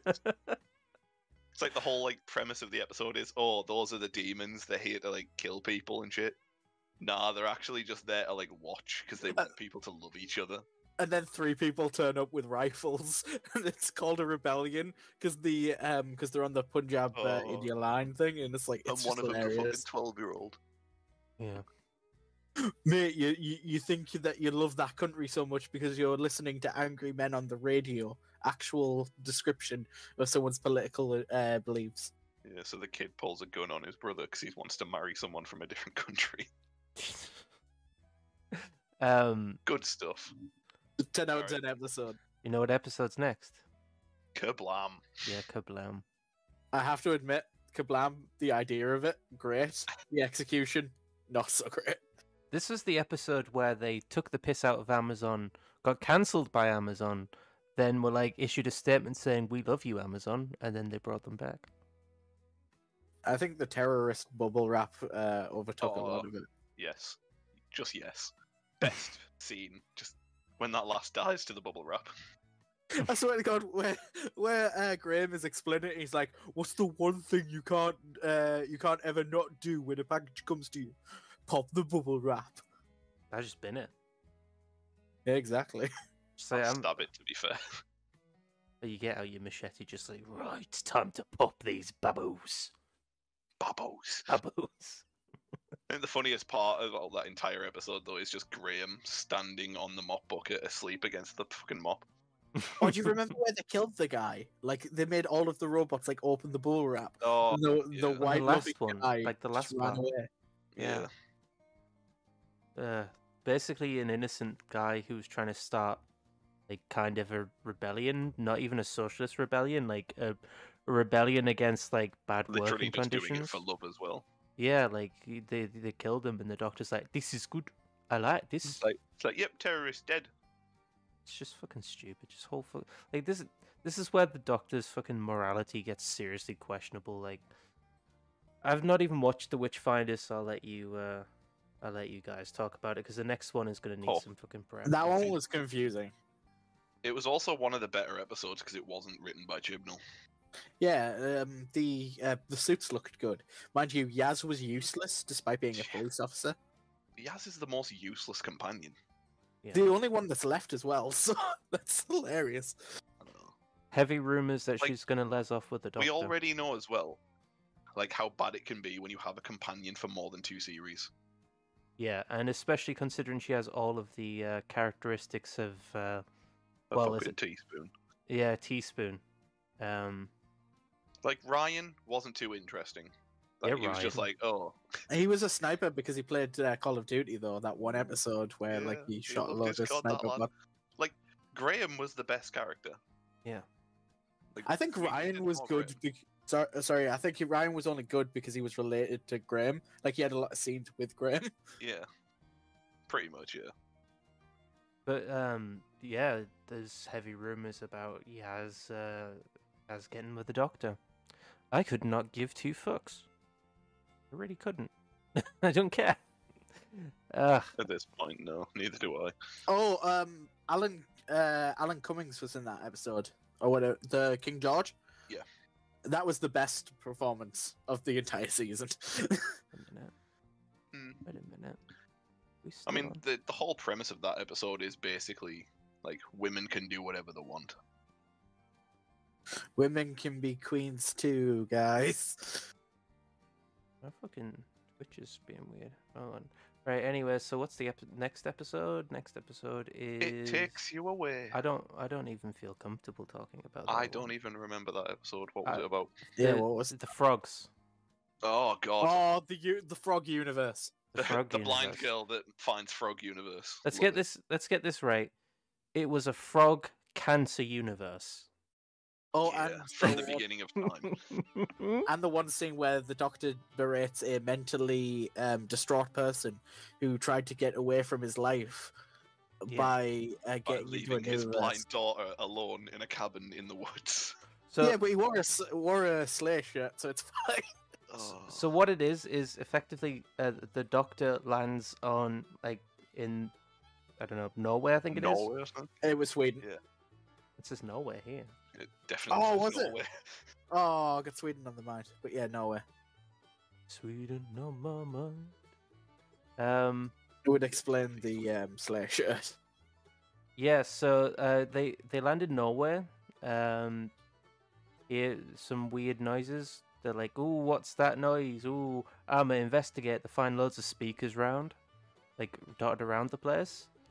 And bear traps. Bear trap? Yeah, fucking bear traps. He has a blind daughter. He just left No. the bear traps everywhere. Well, that's the whole point, though. He set all that up to keep his daughter in the house Yeah, bear traps. and told her there's animals out there. It's like, So he rigged that. He fucking Home Alone the house. and the surrounding woods. And the surrounding woods Against his blind daughter. Yeah. against his blind daughter. Just so he could fuck off to another universe and be with his dead wife. Yeah, so he found a universe that basically gives you everything that you want, sort of, ish. But the longer you spend in it, the more you're drawn to it, and also the longer you spend in it, the closer it gets to our universe. I think that was a premise. It was trying to, like, pull its way. It's trying to leech itself into our universe, and if it ever did reach our universe and like joined with the two, it was the unstable element at the beginning of the universe. It was basically it was like when matter meets antimatter, but not. It was sort of like a part that you literally couldn't have those our universe and that universe touch, otherwise Big boom, Bang. boom, yeah. Like a negative Big Bang, like everything would just kind of just disintegrate and just not create anything, just gone. What the hell was up with like the non sequitur of them like going through the things? You know, with the blood moths or whatever they were. Yeah, that was the tumorous skull. No, I know that, but like, was it really needed for the episode? Probably. But Oh, it was definitely needed. yeah. Always needed. It could have just went through. Bearing in mind, Always Bedamish is watch pro it. goal. Hey, not wrong with a bit of gore. I doubled that. It's pretty good. But like, it was just like kind of unnecessary levels of like, just strange in my view. That part, just didn't need to be in the episode. Then again, the fucking whole season didn't need to be in the bloody series, did it? Why did she flirt with the universe? I don't get it. Yeah, She flirted with the anti-zone, as it was called. she meets it and she's like, "You are gorgeous. You are beautiful. I'm gonna tongue you." It's like, that's a frog, love.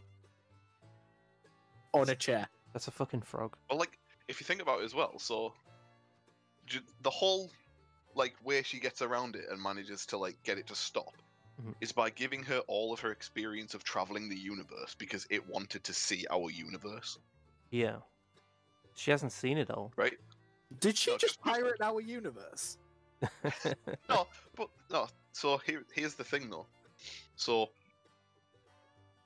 she gives her experience of traveling the universe Mhm. to the Solar Act to show it our universe without it destroying our universe, because that's what it wanted. Yeah.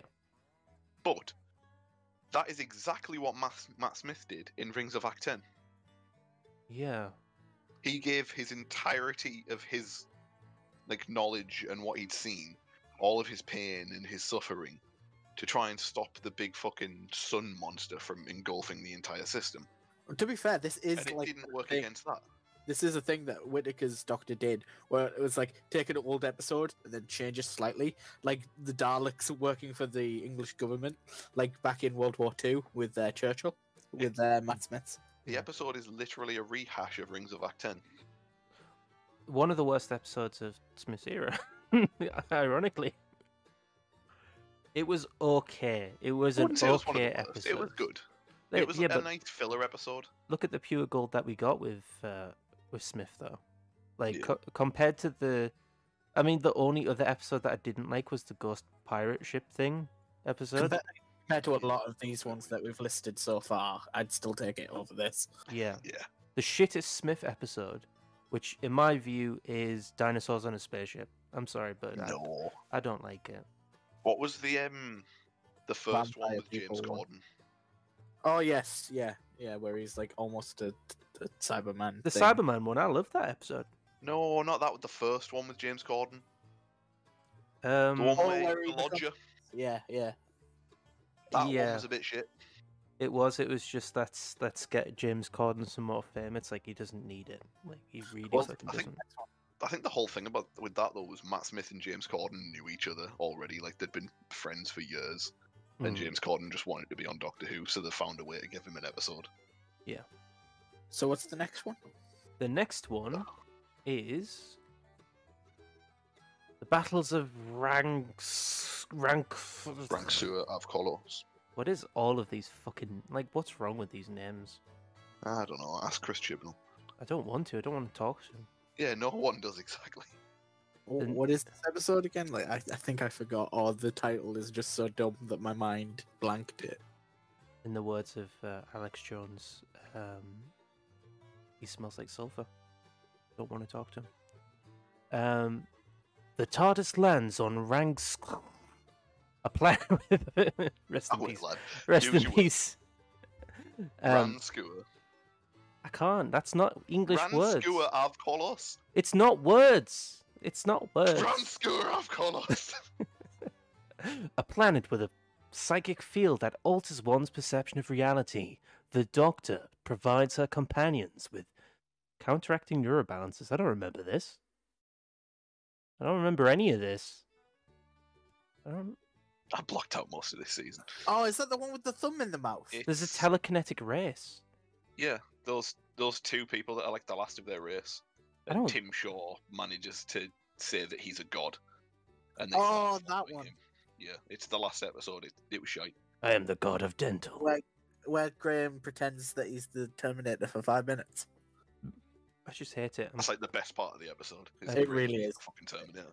I apologize for burping, but I don't apologize for burping. It's a tavern, damn it. There's no taverns without burping. I don't remember any of this episode, and it sounds like fucking dog shit, so let's skip it. It was yeah. Well, basically, it was anticlimactic as fuck. Yeah, they got Put like it that way. one of the least serious like villains that they had, and they had like one or two serious One villains. of in it this was one. the least serious villain. Yeah, So the teeth guy basically, yeah, it's Teeth guy from first episode comes back. He's kind of dying because he wasn't supposed to live through the like reality shift or whatever the fuck happened to him on the first episode. I can The imagine two people that find him, which are from some telekinetic race, like Yes. the last that two. moves stones to get Yeah, across like- the universe or something. Yeah, it's Oh like my god, they find him on this planet where they supposed to like their entire existence has been to get there, and then when they get there, he turns up and they think he's God. Because they were told that once they get to that planet, like their prophet will show up, and Tim Shaw's like, I'll do that. I He's suppose. like, okay, then yeah, sure. It's where they took the idea from Tennant's era of moving the Earth, because they like stole the Earth with their psychic powers. Yeah, actually, yeah. There's another rehash. probably reuse the same fucking like model of the Earth and stuff as well. Yeah. All right, resolution. Fuck. God no. You want me to read the synopsis? Yes, but no. On New Year's Day 2019 in Sheffield, archaeologists Lynn and Mitch unintentionally revive a deadly intelligent. Right, that makes sense. A deadly intelligence that has been separated, and that is so badly written. A deadly intelligence that has been separated and dormant. That's not a sentence anyway. Ever since the 9th century, it's a fucking Dalek. It's a Dalek. They separated a guess Dalek. With their UV light, gotta remind that. Yeah. The Doctor is alerted to to its presence because the Doctor has a Dalek detector apparently. The TARDIS lands there at the dig site. The Doctor takes a sample of the creature's slime. She should have known it was a Dalek. It's always a fucking Dalek, isn't it? Also, she gets in without flashing psychic paper. Yeah. They just accept the fact that a blue box is now on their archaeological dig, and these four people are suddenly asking to see what they've dug up. So did they acknowledge the fact that, like... So is it like they acknowledge the fact that the Doctor exists, like they acknowledge the character, or were they just like, oh yeah, we're chill with you, like it's fine? The second one. Right. Yeah. Because I was going to say that... Which also kind of makes no sense because Unit doesn't even exist anymore. Yeah. Unit was the only reason the Doctor had control over anything. Well, Matt Smith did a lot of retroactive work to make people forget, but since then it's been... Well, actually, so did what's his name? Fucking Capaldi. Capaldi did a lot of work to make sure people didn't remember him as the Doctor. The president of the entire world. Yeah. And then Unit got cancelled because of Brexit. I don't even remember which episode that was on. It's got to be the first season, right? This might actually be the episode where they say that It might actually be, yeah. The Dalek flees... Oh, okay, right, we've skipped a bit. Ryan agrees to... Where the fuck? This is just so badly written as a synopsis. Oh yeah, this is the one where his dad is trying to sell it a microwave cooker for some reason, and then like at the end they're like, "Oh my god, the microwave cooker! It stops the Dalek." Yeah. So basically, they have some bullshit plot about Ryan hating his dad. Pretty racist, BBC. Why can't there be, a black household with the mother and the father there? That's a bit racist. But anyway. Because the mother died and the dad fucked off. Fair enough. Pretty standard, innit? Yeah. Sounds like Hartlepool raising, honestly. We don't know where that is. That's a place that we've never even been. There's Hartlepools everywhere. Lots of countries have a Hartlepool. It's just like a Doctor Who, where like every planet has a north, every planet has a Hartlepool. The planets have a Hartlepool. Right. So basically, they try to make a makeshift Dalek. I don't fucking care. You've lost me, man. You've convoluted the plot. It should be like so small.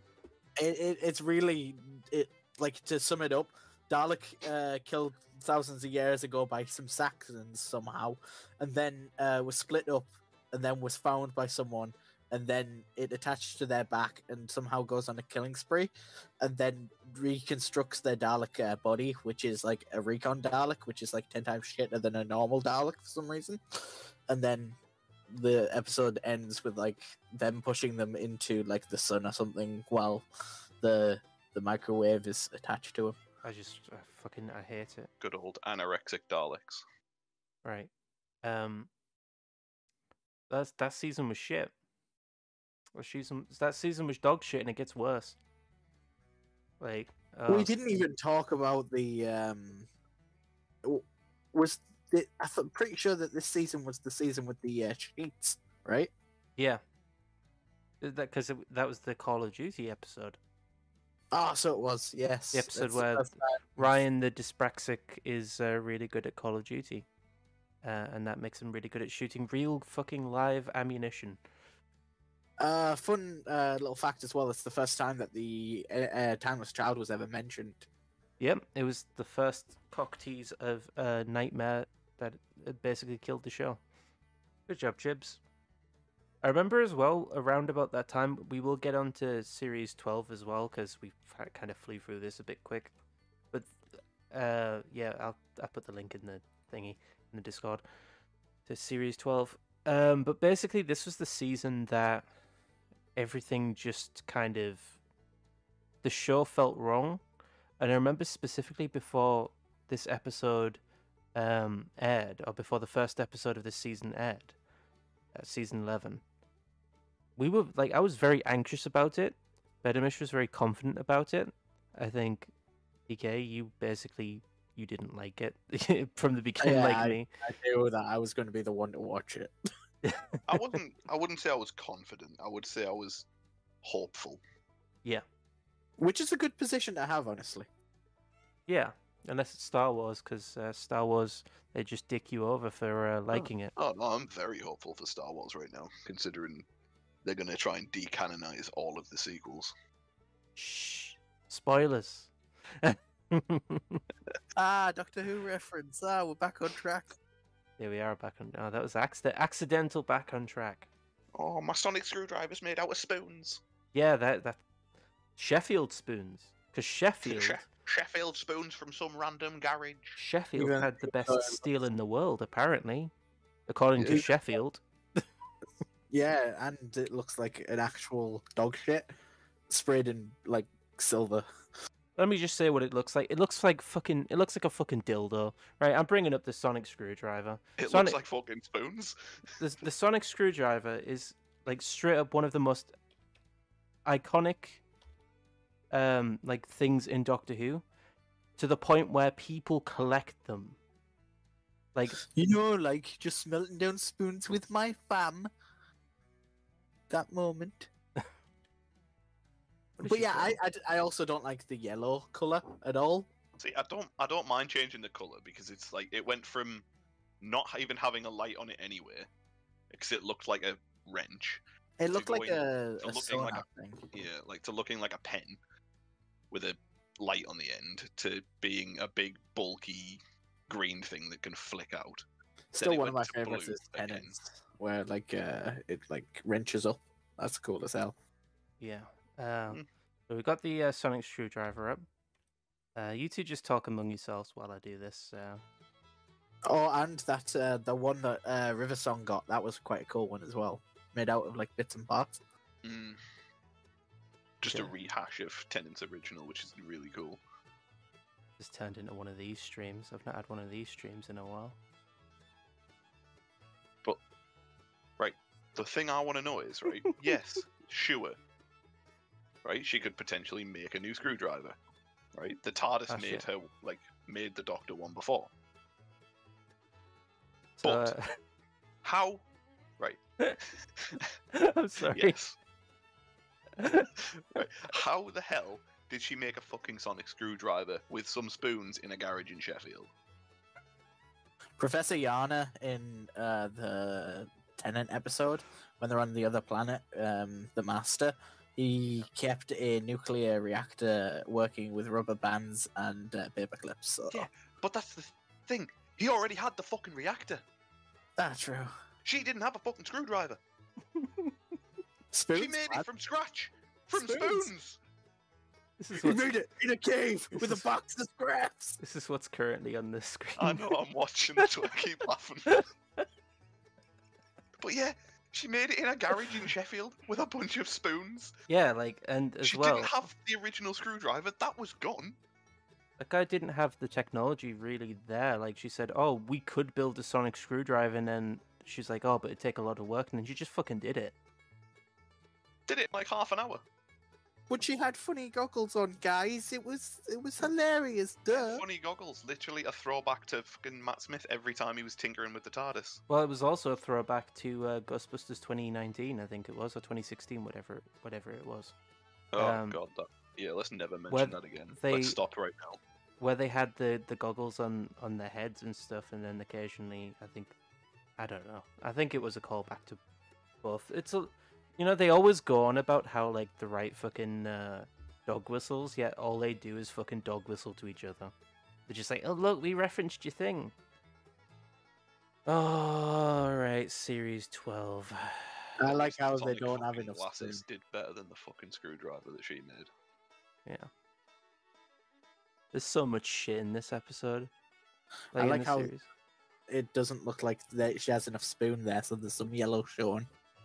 Yeah, it's like, oh, I didn't have enough spoons. Just got some gaps.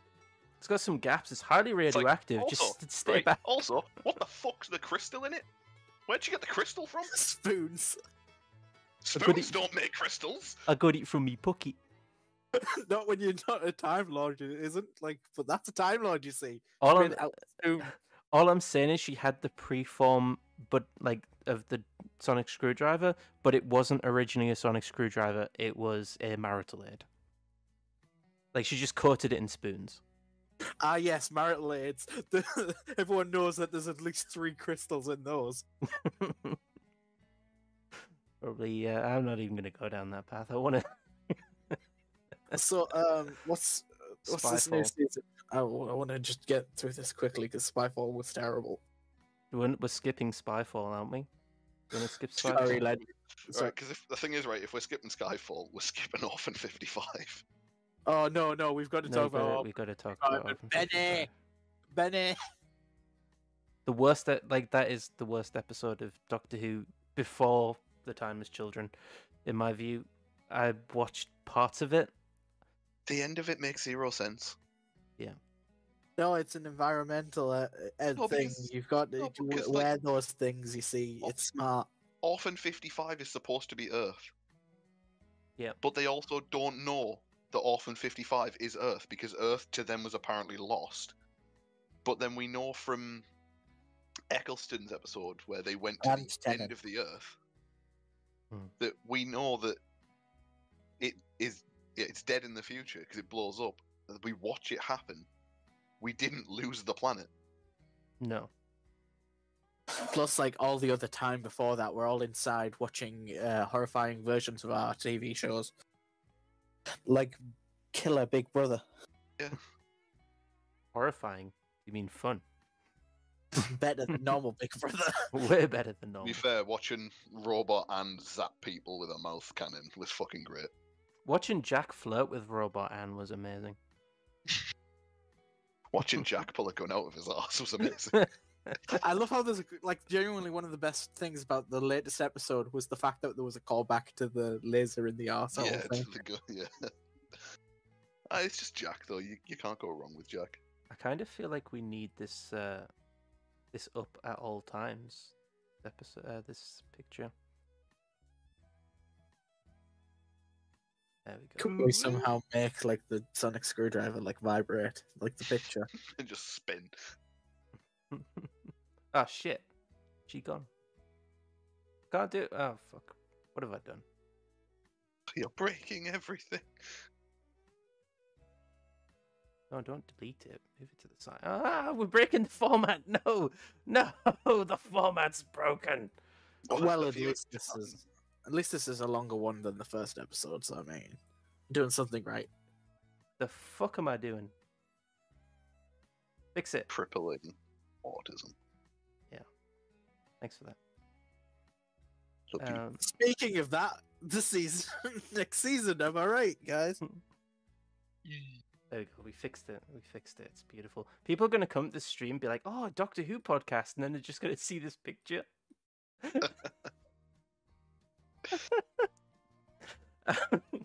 Just a Jodie Whittaker face. Fucking hell.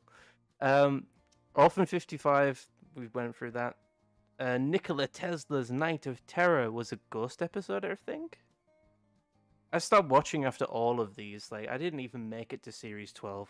It just, Orphan 55 literally broke me. I stopped. yeah. You have a really fucking high threshold for these things as well. Like, you watched, I've watched every episode. yeah, you do too.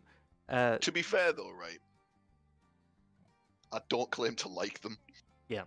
You're honest about them. Same here. Biggest Doctor Who fans. Get them all of the Jodie Whittaker sonic screwdrivers. Trust me, there's a lot on the yes, please. shelves. Yeah, we can just buy like the 3 packs of like Yaz, Ryan, and Graham for like £2. We'll just buy loads of them. It's like on the Star Wars thing where you can buy a box of roses, and it's just a box of Rose Tico figures. We should have like a wall of like just bad Star Wars and Star Trek and Doctor Who figures that we bought for £1 each. Yeah, Alright, so back on track. yeah. Nikola Tesla's Night of Terror. I didn't even watch It's probably. The thing is, it was probably the most like an actual Doctor Who episode out of every single episode of the last 2 series. I heard it was a ghost episode. Pretty much, yeah. Was it like a rehash of the Dickens episode? Yeah, it basically was. even the good episodes are rip-offs of better episodes. Yeah. We've established Chibnall is a fraud. Of course he is. So basically, yeah, there's not much to say. It was basically kind of a filler. Yeah. Fugitive of the It was a Judoon. good filler. Oh, I actually remember that one. That's the one with Ruth, isn't it? That's where they introduce Ruth as the who is she? Mystery Doctor. Oh, we love her. It's like, oh, is she the next Doctor? No. She's apparently from thousands of years ago. Mind you, Tens of thousands.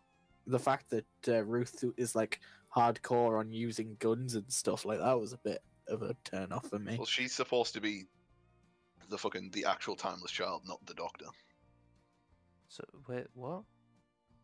I'm very confused. Yes. But Ruth was the actual timeless child was killed over and over again. Yeah, but see, the Doctor only became the Doctor when they wiped the timeless child's memories and started their cycle again. So Yep. they've actually For the fucked, first Doctor. they fucked it further than I thought. Yeah. Wow. So basically, the timeless child was from that first child that, oh, what was her name? Whoever the fuck she was, found. Something like axolotl or some shit like that. Axolotl. I don't know what it is. Yes, the aquatic reptile. Yeah. Yeah, that's the one. I can't Well, remember like, what her so- name is. Yeah. The fugitive Doctor, as she was called, because they didn't want to say that she was the timeless child yet. Yet again, just ripping off John Hurt's the War Doctor, kind of there. And A doing it little bit. aggressively badly. So fucking badly. It hurts. John Hurt was amazing. Ruth was not the worst thing. Like, she was a good actor, and there were some good scenes, but the entire thing was a little bit of a rip-off. The thing is, though, right? So we see a general trend. I think it's something to do with Chibnall himself, and like obviously the changes as we talked about the diversity and inclusion initiative. The changes that came with the show because of that policy. I think he basically went overboard with it because he's a very twittery twattery arsehole, and he's constantly responding to people on Twitter. He's never actually doing any work, like most executives these days.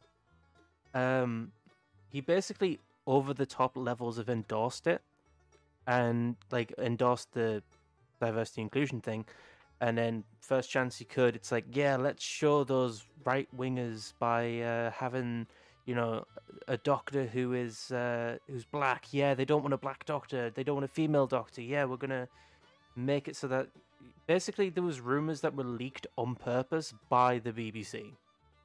Like I think the real Doctor Who fans at this point would be more pissed off if you make them ginger because of the running joke. yeah. It's like the whole point of the joke, though, isn't it? Like, just keep it going. I mean, I don't even really want to talk about the Fugitive of the June. It was, as far as I've seen, it's kind of boring. Basically, that's one good point at the end. Gallifrey was shown as destroyed again. So. No. Well, it says there that Gallifrey was destroyed. I'm pretty sure was like destroyed. they went back and like actually destroyed it.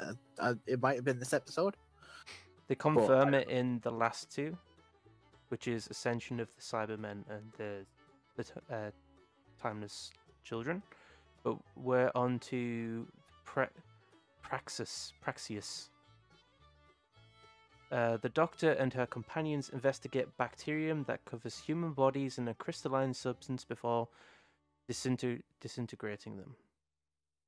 Now this one was actually, I'd say, a little bit better because it was quite a horrifying look because like your skin literally turned into hardened calcium. Ooh.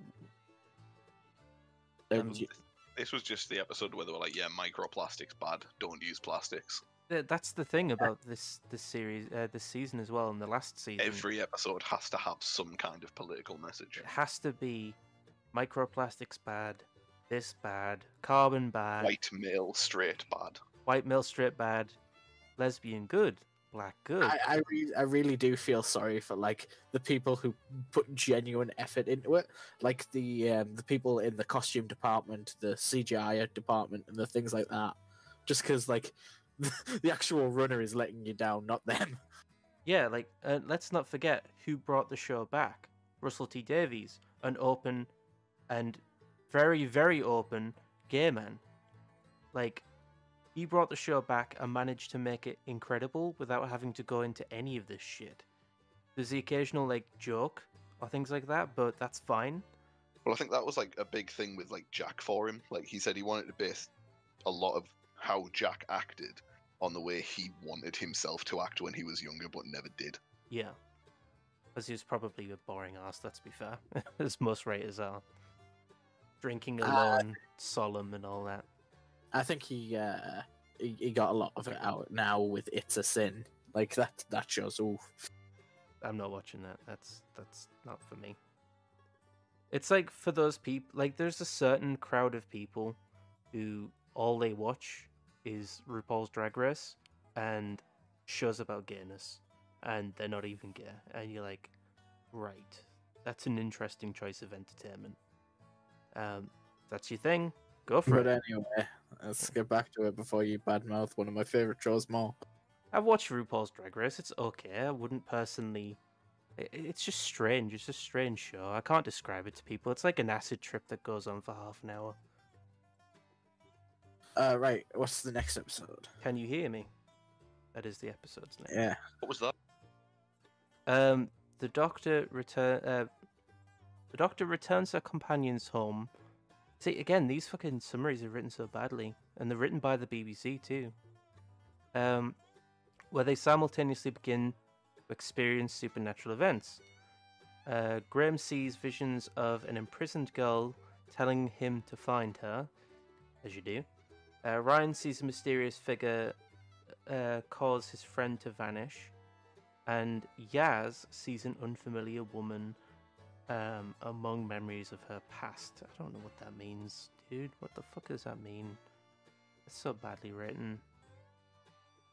The Doctor. I think this is the one time we actually see Ryan's friends, and like, because in the last episode he talks about them loads, but this is the one time we get to see them.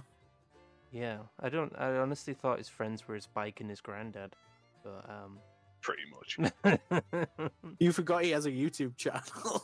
I have a YouTube channel. Those guys he played basketball with once before the fucking MI5 came and took him away. Yeah. Don't forget the COD people. He plays COD. Aye.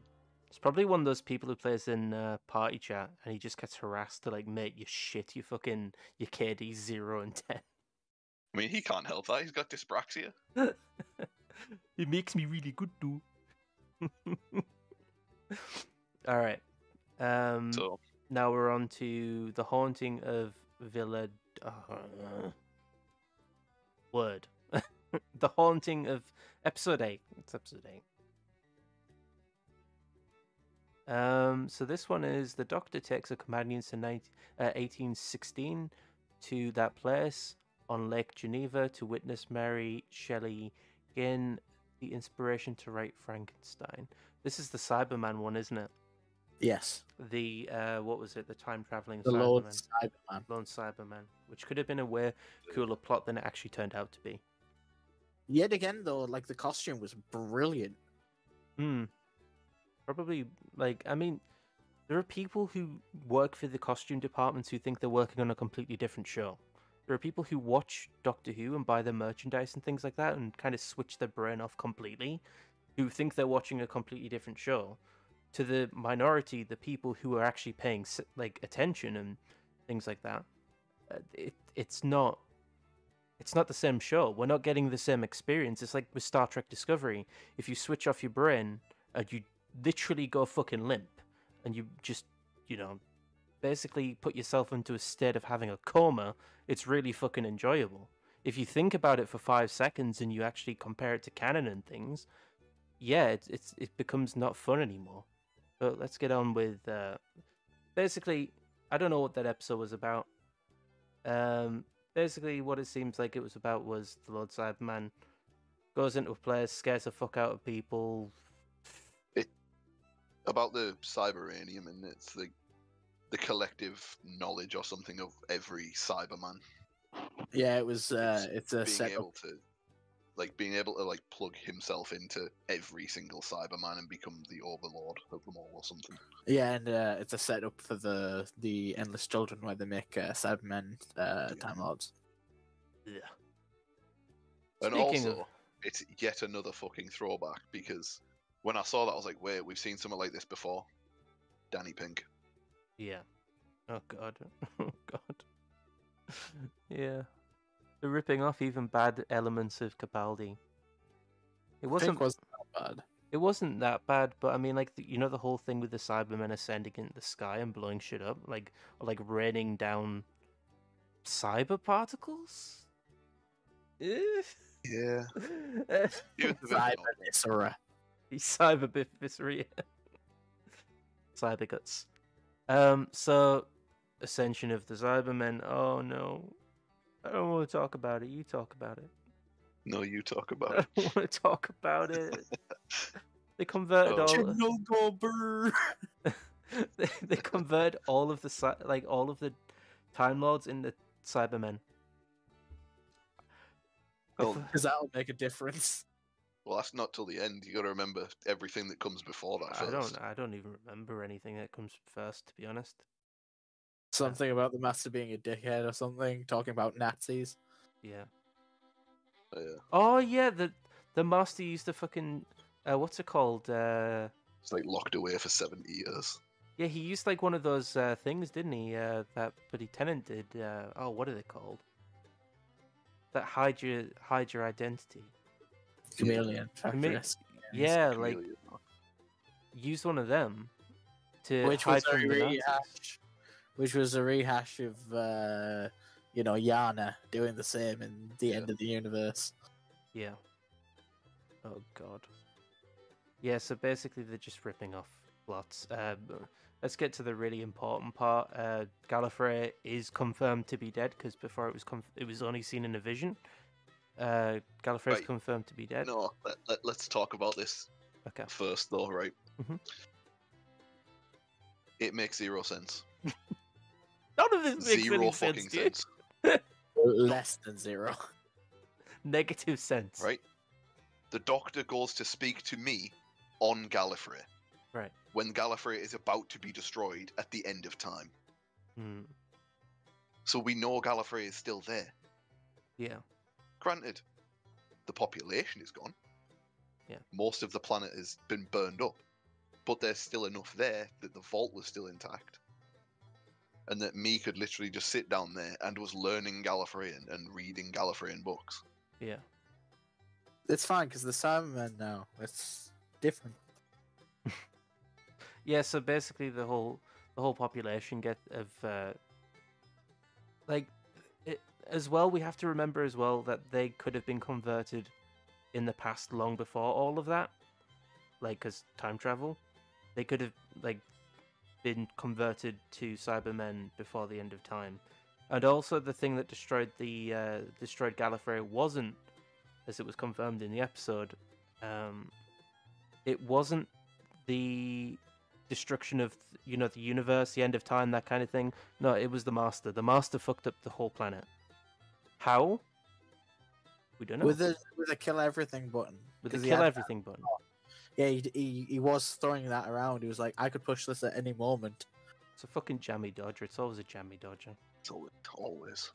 Love the jammy dodger. Can I just say that the Cybermen Time Lords look fucking dumb? Yeah, they They do. do. Very dumb. And also, as well, the whole idea of it is combine two of the biggest, quote-unquote, big bads, which the fact that Chibnall sees the Time Lords as big bads is fucking retarded. Straight up dumb as hell. Moffat did when they came back. It's more the fact that it's not that they're seen as big bads, it's the fact that during the Time War, every other race just started to see the Time Lords as bad as well. Because it was still going on. You wouldn't... Even though the Time Lords were still technically on the side of good because they were trying to destroy the Daleks, but they were still fucking with time and space to do it. like you wouldn't trust the Time Lord after the Time War. Yeah. I get Well, that.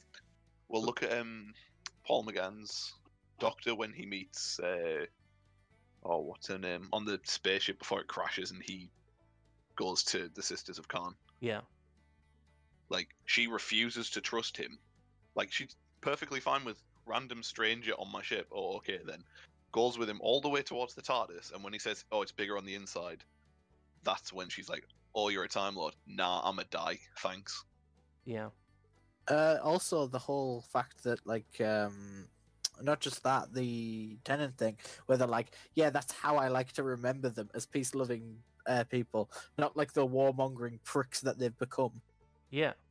Like, Well, you have to remember, through the Time War, they committed massive atrocities across time and space. oh, dude, I think we were talking a They little bit. used every single item in the vault except the moment, and only because the moment wouldn't let them.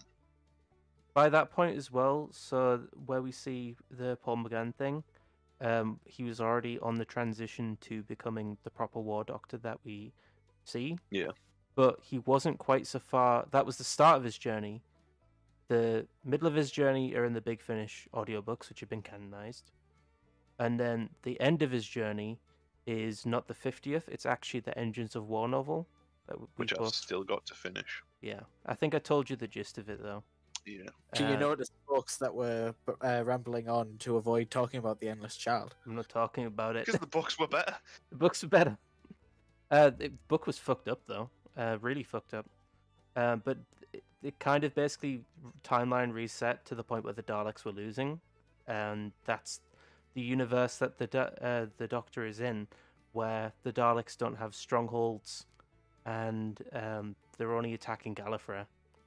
So he basically changes it from a war on all fronts, where they're all losing, to a war on one front. That was the change that he made. All of that's been fucking made irrelevant by this episode. Are we instead of talking about the Endless Child, we're going to skip to the second worst episode? We have to, yeah. The Timeless Children. Oof. Can't. I think that explains it all, really, the sigh. Yeah. The Master teleports. I'm going to read the synopsis since it's the last one. We're not talking about the Revolution of the Daleks because it doesn't it rip off the previous year's fucking special. It doesn't rip it off; it's a continuation, and then they give the Trump allegory, like all of Trump's lines. Yeah. Let's just skip it. We don't want to. I don't want to do that one. Let's just do the Timeless Children. Then after that, are we saying goodbye, or I think we'll have to do our do we think the show's fucked or not after that? Oh, okay, yeah. Okay. He's ready to go get food, that lad. He is. He's just had his fucking nuggets as well. The tendies. The Master teleports the Doctor to Gallifrey, where he imprisons her in the Matrix. While the Matrix, which is bullshit by the way, because the Matrix doesn't look like how it looked in the episode. But anyway, that's the least criticism. While in the Matrix, the Master reveals that the Doctor was an orphaned female child, a black orphaned minority female child. Correction. From another dimension. I thought the original one was a little white girl. Nope. Little black girl. Little baby black girl. She was orphaned and experimented on by Shobogan? Yeah. Shobogan? Oh, a Shobogan woman named Tectaeun. Yeah. After many years. The Shobogan were the original Gallifreyans. Yes. Before she made them all Time Lords and were like, yeah, we're Time Lords now. This is Gallifrey. I hate it. Just for no reason, just fuck it, we'll rebrand. We'll rebrand our species. Fuck it. To be fair, Time Lord sounds way cool. Yeah, it does, Well, thing is, though, not all Gallifreyans are Time Lords. As well, the void, the big massive, void thing that she came from, they didn't build that, did they? They found that. Yeah, that was supposed to be a remnant from the beginning of time or something. Bullshit. That links to another universe. It was bullshit. Because the Beast would have found it and he would have took over the universe. Fuck it. If we Everyone just knows that if a universe is around, it needs to be a frog on a chair using Rose's voice. Oh, Sorry, Ruth's Yeah. voice. yeah. Oh, so basically, basically it's just a whole lot of fucking foreplay until it gets to the point where the master's like, "Behold, I found Cyberium. I converted the dead Time Lords into Cyber Masters." Literally what they're called. Yaz and Graham safely reunite with Ryan. Oh, goody. Then follow the Cybermen to Gallifrey. Ruth helps the Doctor escape the Matrix by transmitting her old and new memories. Don't care. Wait, what? She basically gives her the Doctor. She gives the Doctor her memories, Yeah. and that frees her.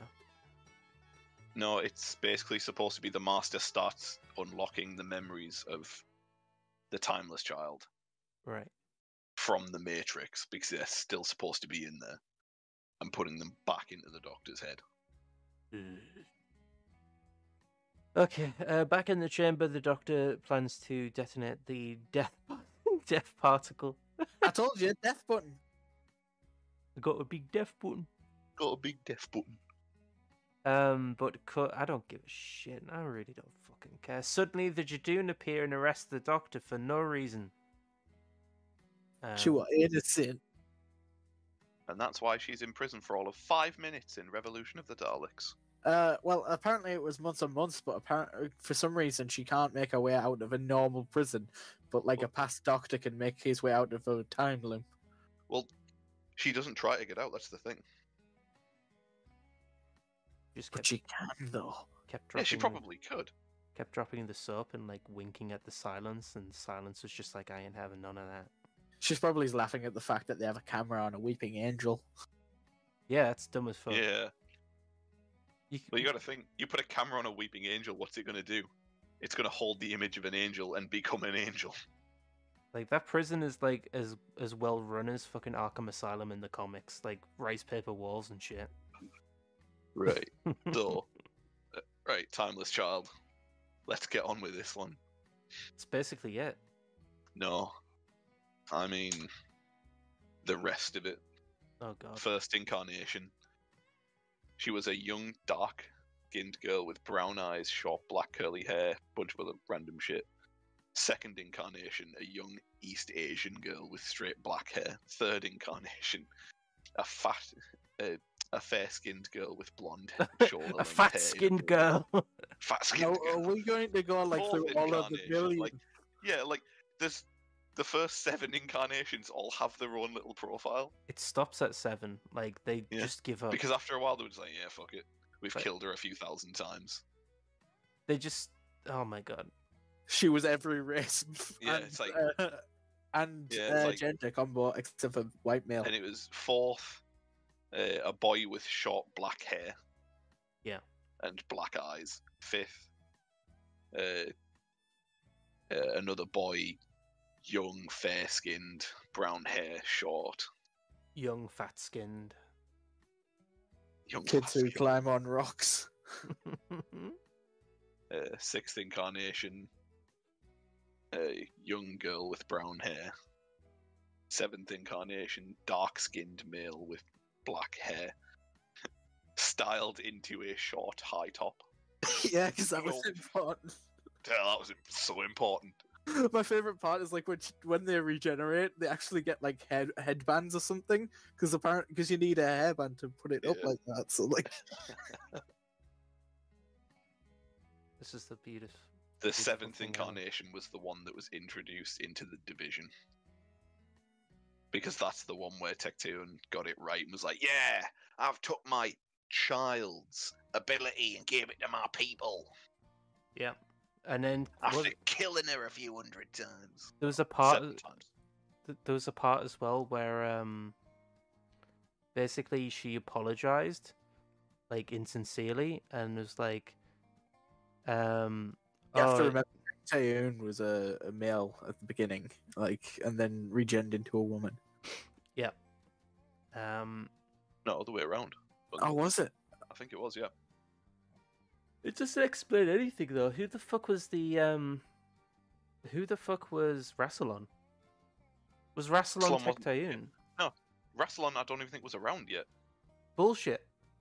Bullshit. Hard bullshit. Rassilon was Rassilon, the Other, and Omega. The original three. Eat my balls, of Chips. Gallifrey. Tectayun was a Shobogon, or whatever the fuck they're called. Yeah, but they were the original three. A Shaolin Showdown.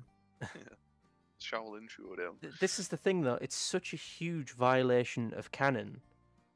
It can't coincide with the actual show. It just Yeah, can't. Tectayun was a Shobogon and one of the first inhabitants of Gallifrey to explore other planets. You know what we need to do? Become showrunners so our fan fiction becomes canon. I don't want our fanfiction to become canon because I know how it'd fucking go. I don't think TV allows so much fucking degeneracy. See, right, there's another thing. So even though the show goes to lengths to say, like, oh, the Doctor is the Timeless Child, a lot of the actual information says, after becoming the foster parent of the Timeless Child, a mysterious being whom the Master believed to have eventually become the Doctor. Exactly, so there's low confidence there is- about it. Yeah, there is still the hope that they just abandon that shit. And who was the master, like, in this whole thing? Well, that's like the whole point. The Master's having a fucking mental breakdown during the episode because he's like, oh no, I always wanted to be like my friend's the Doctor.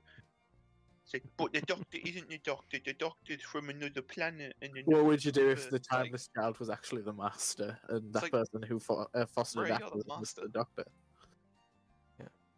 I mean, the thing is as well, the Master is a known liar, like, and he also is insane. Like, he wasn't. Especially this one. Yeah, he's also a fucking child. Like, come on. Well, he's very Matt Smith. He is, but he If would have Matt been Smith ate too many like Fruit Loops. like he would have been a good master for Matt Smith if Matt Smith had a master, which thank fuck he didn't. And like the Doctor would have been a good Doctor if she was written properly, and fucking Chibnall didn't take the most, shall we say, special take of every fucking scene. Like if it was literally to the point where he took the first take, because this is the report as well on every fucking show, like on every episode that was recorded. He always took the third take, and he always said more energy, you know, more physical presence or whatever. And he always took the final take where it had the most over-exaggerated expressions. And that was the take that we always get to see. It's just... Tectayun is the other. Yeah. So, at the end of the episode, well, not the end, where it shows as Tectayun injects herself with the genes of the Doctor and goes through her first regeneration, becomes a younger, dark-skinned man with short hair, and then goes to lead the founding members of the Time Lord Society. Which wasn't a thing. But also, in the corresponding scene to the Timeless Children, where Tectayun's second incarnation stands alongside two other Time Lords in full high-collared regalia, the Timeless Children's script release mentions that we can assume the two others are Rassilon and Omega that she's standing beside, No. or that he is standing beside at that point. Oof. So she's the other... Meaning that, So that would make her she, the other? Tectayun, is the other. No. No, that is fucking horseshit. We know that... We know the story of the other. I love how like, Apparently we don't. I love Apparently we how- don't even know what the Doctor is. I love how like he can have such a deep cut and then just ruin everything else. Like, the other like, basically sacrifices himself, puts himself in the loom, and is reborn To be born as... again. Is born again as the Doctor, or at least his essence, the essence of his character. Yeah, that was is- supposed to be the original script of it, but It still fucking apparently not. isn't. It still fucking is in my head, and in any showrunner after this that gives a damn about the show, it's going to be the canon that they're going to run with. Because, well, let's get on to opinions. Like, do we think Doctor Who's fucked? yes. No, but only if we take a massive hiatus. Yeah, True. it's And that's not just like a year or two either. That's like a good 5 to 10 years. Can we it's give fixable. yeah, can we give the Eccleston 6 isn't like the one like the time skip after the movie, like the 6 years after the movie. Yeah. Well, how long was it between the movie? It was like 6 years, like I said. no, I mean between Classic Who to the movie. It was about 6-7 years then as well, wasn't it? It was a couple of years. Yeah, because McCann's wasn't doing too great. It's I think it's fucked, but I think it's recoverable. I don't care if they do recover it at this point for better shows on TV. It pains me to say that, but yeah, I hate it. Like WandaVision. I give a shit about all that. We trust. legitimately have years of normal Doctor Who, and then if you're sick of that, you have Blake 7 that has the same feel, and you have other sci-fi shows like the Orville and everything else. I can't wait for the next season of Orville. It'll be so good. I mean, So there's no point in Doctor Who anymore. like Doctor Who filled a very specific niche in a time where we needed that niche to be filled. If it was written well still, or if it was written okay, like acceptably, like mid Moffat kind of good, like it could have been really, really fantastic. You could have still enjoyed episodes. But if they're going to use it as this political vessel, how they are currently, I don't want to watch it. I don't care about it. Just cancel it. Get rid of it. We don't need that kind of shit. We've got enough shows that are filling that role, and the role is to make people feel like crap, to make people divided, to make people question, and reassess their beliefs. As recently came out, check their thinking, as the BBC says. Check the privilege. Yeah. Like, if they're going to continue to go down this path, get rid of it. Fuck Doctor Who. Like, I don't want to see that shit in my shows.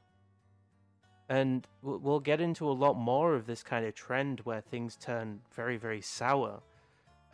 For Star Wars, for Doctor Who, for everything. Star Wars, Star Trek are two of the bigger ones as well. We've got very few shows that haven't been tainted by this shit, by this woke insanity. And they're all following the same kind of prayer book in a way. And it is like a cult, isn't it?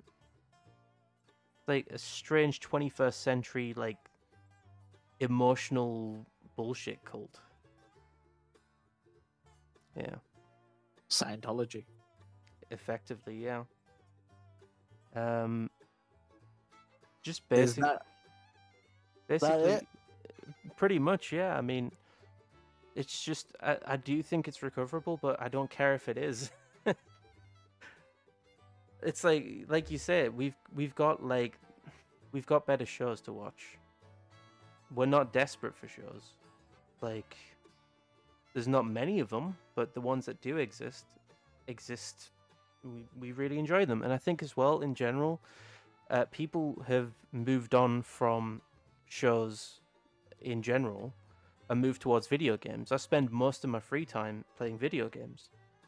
What the fuck else is there to do?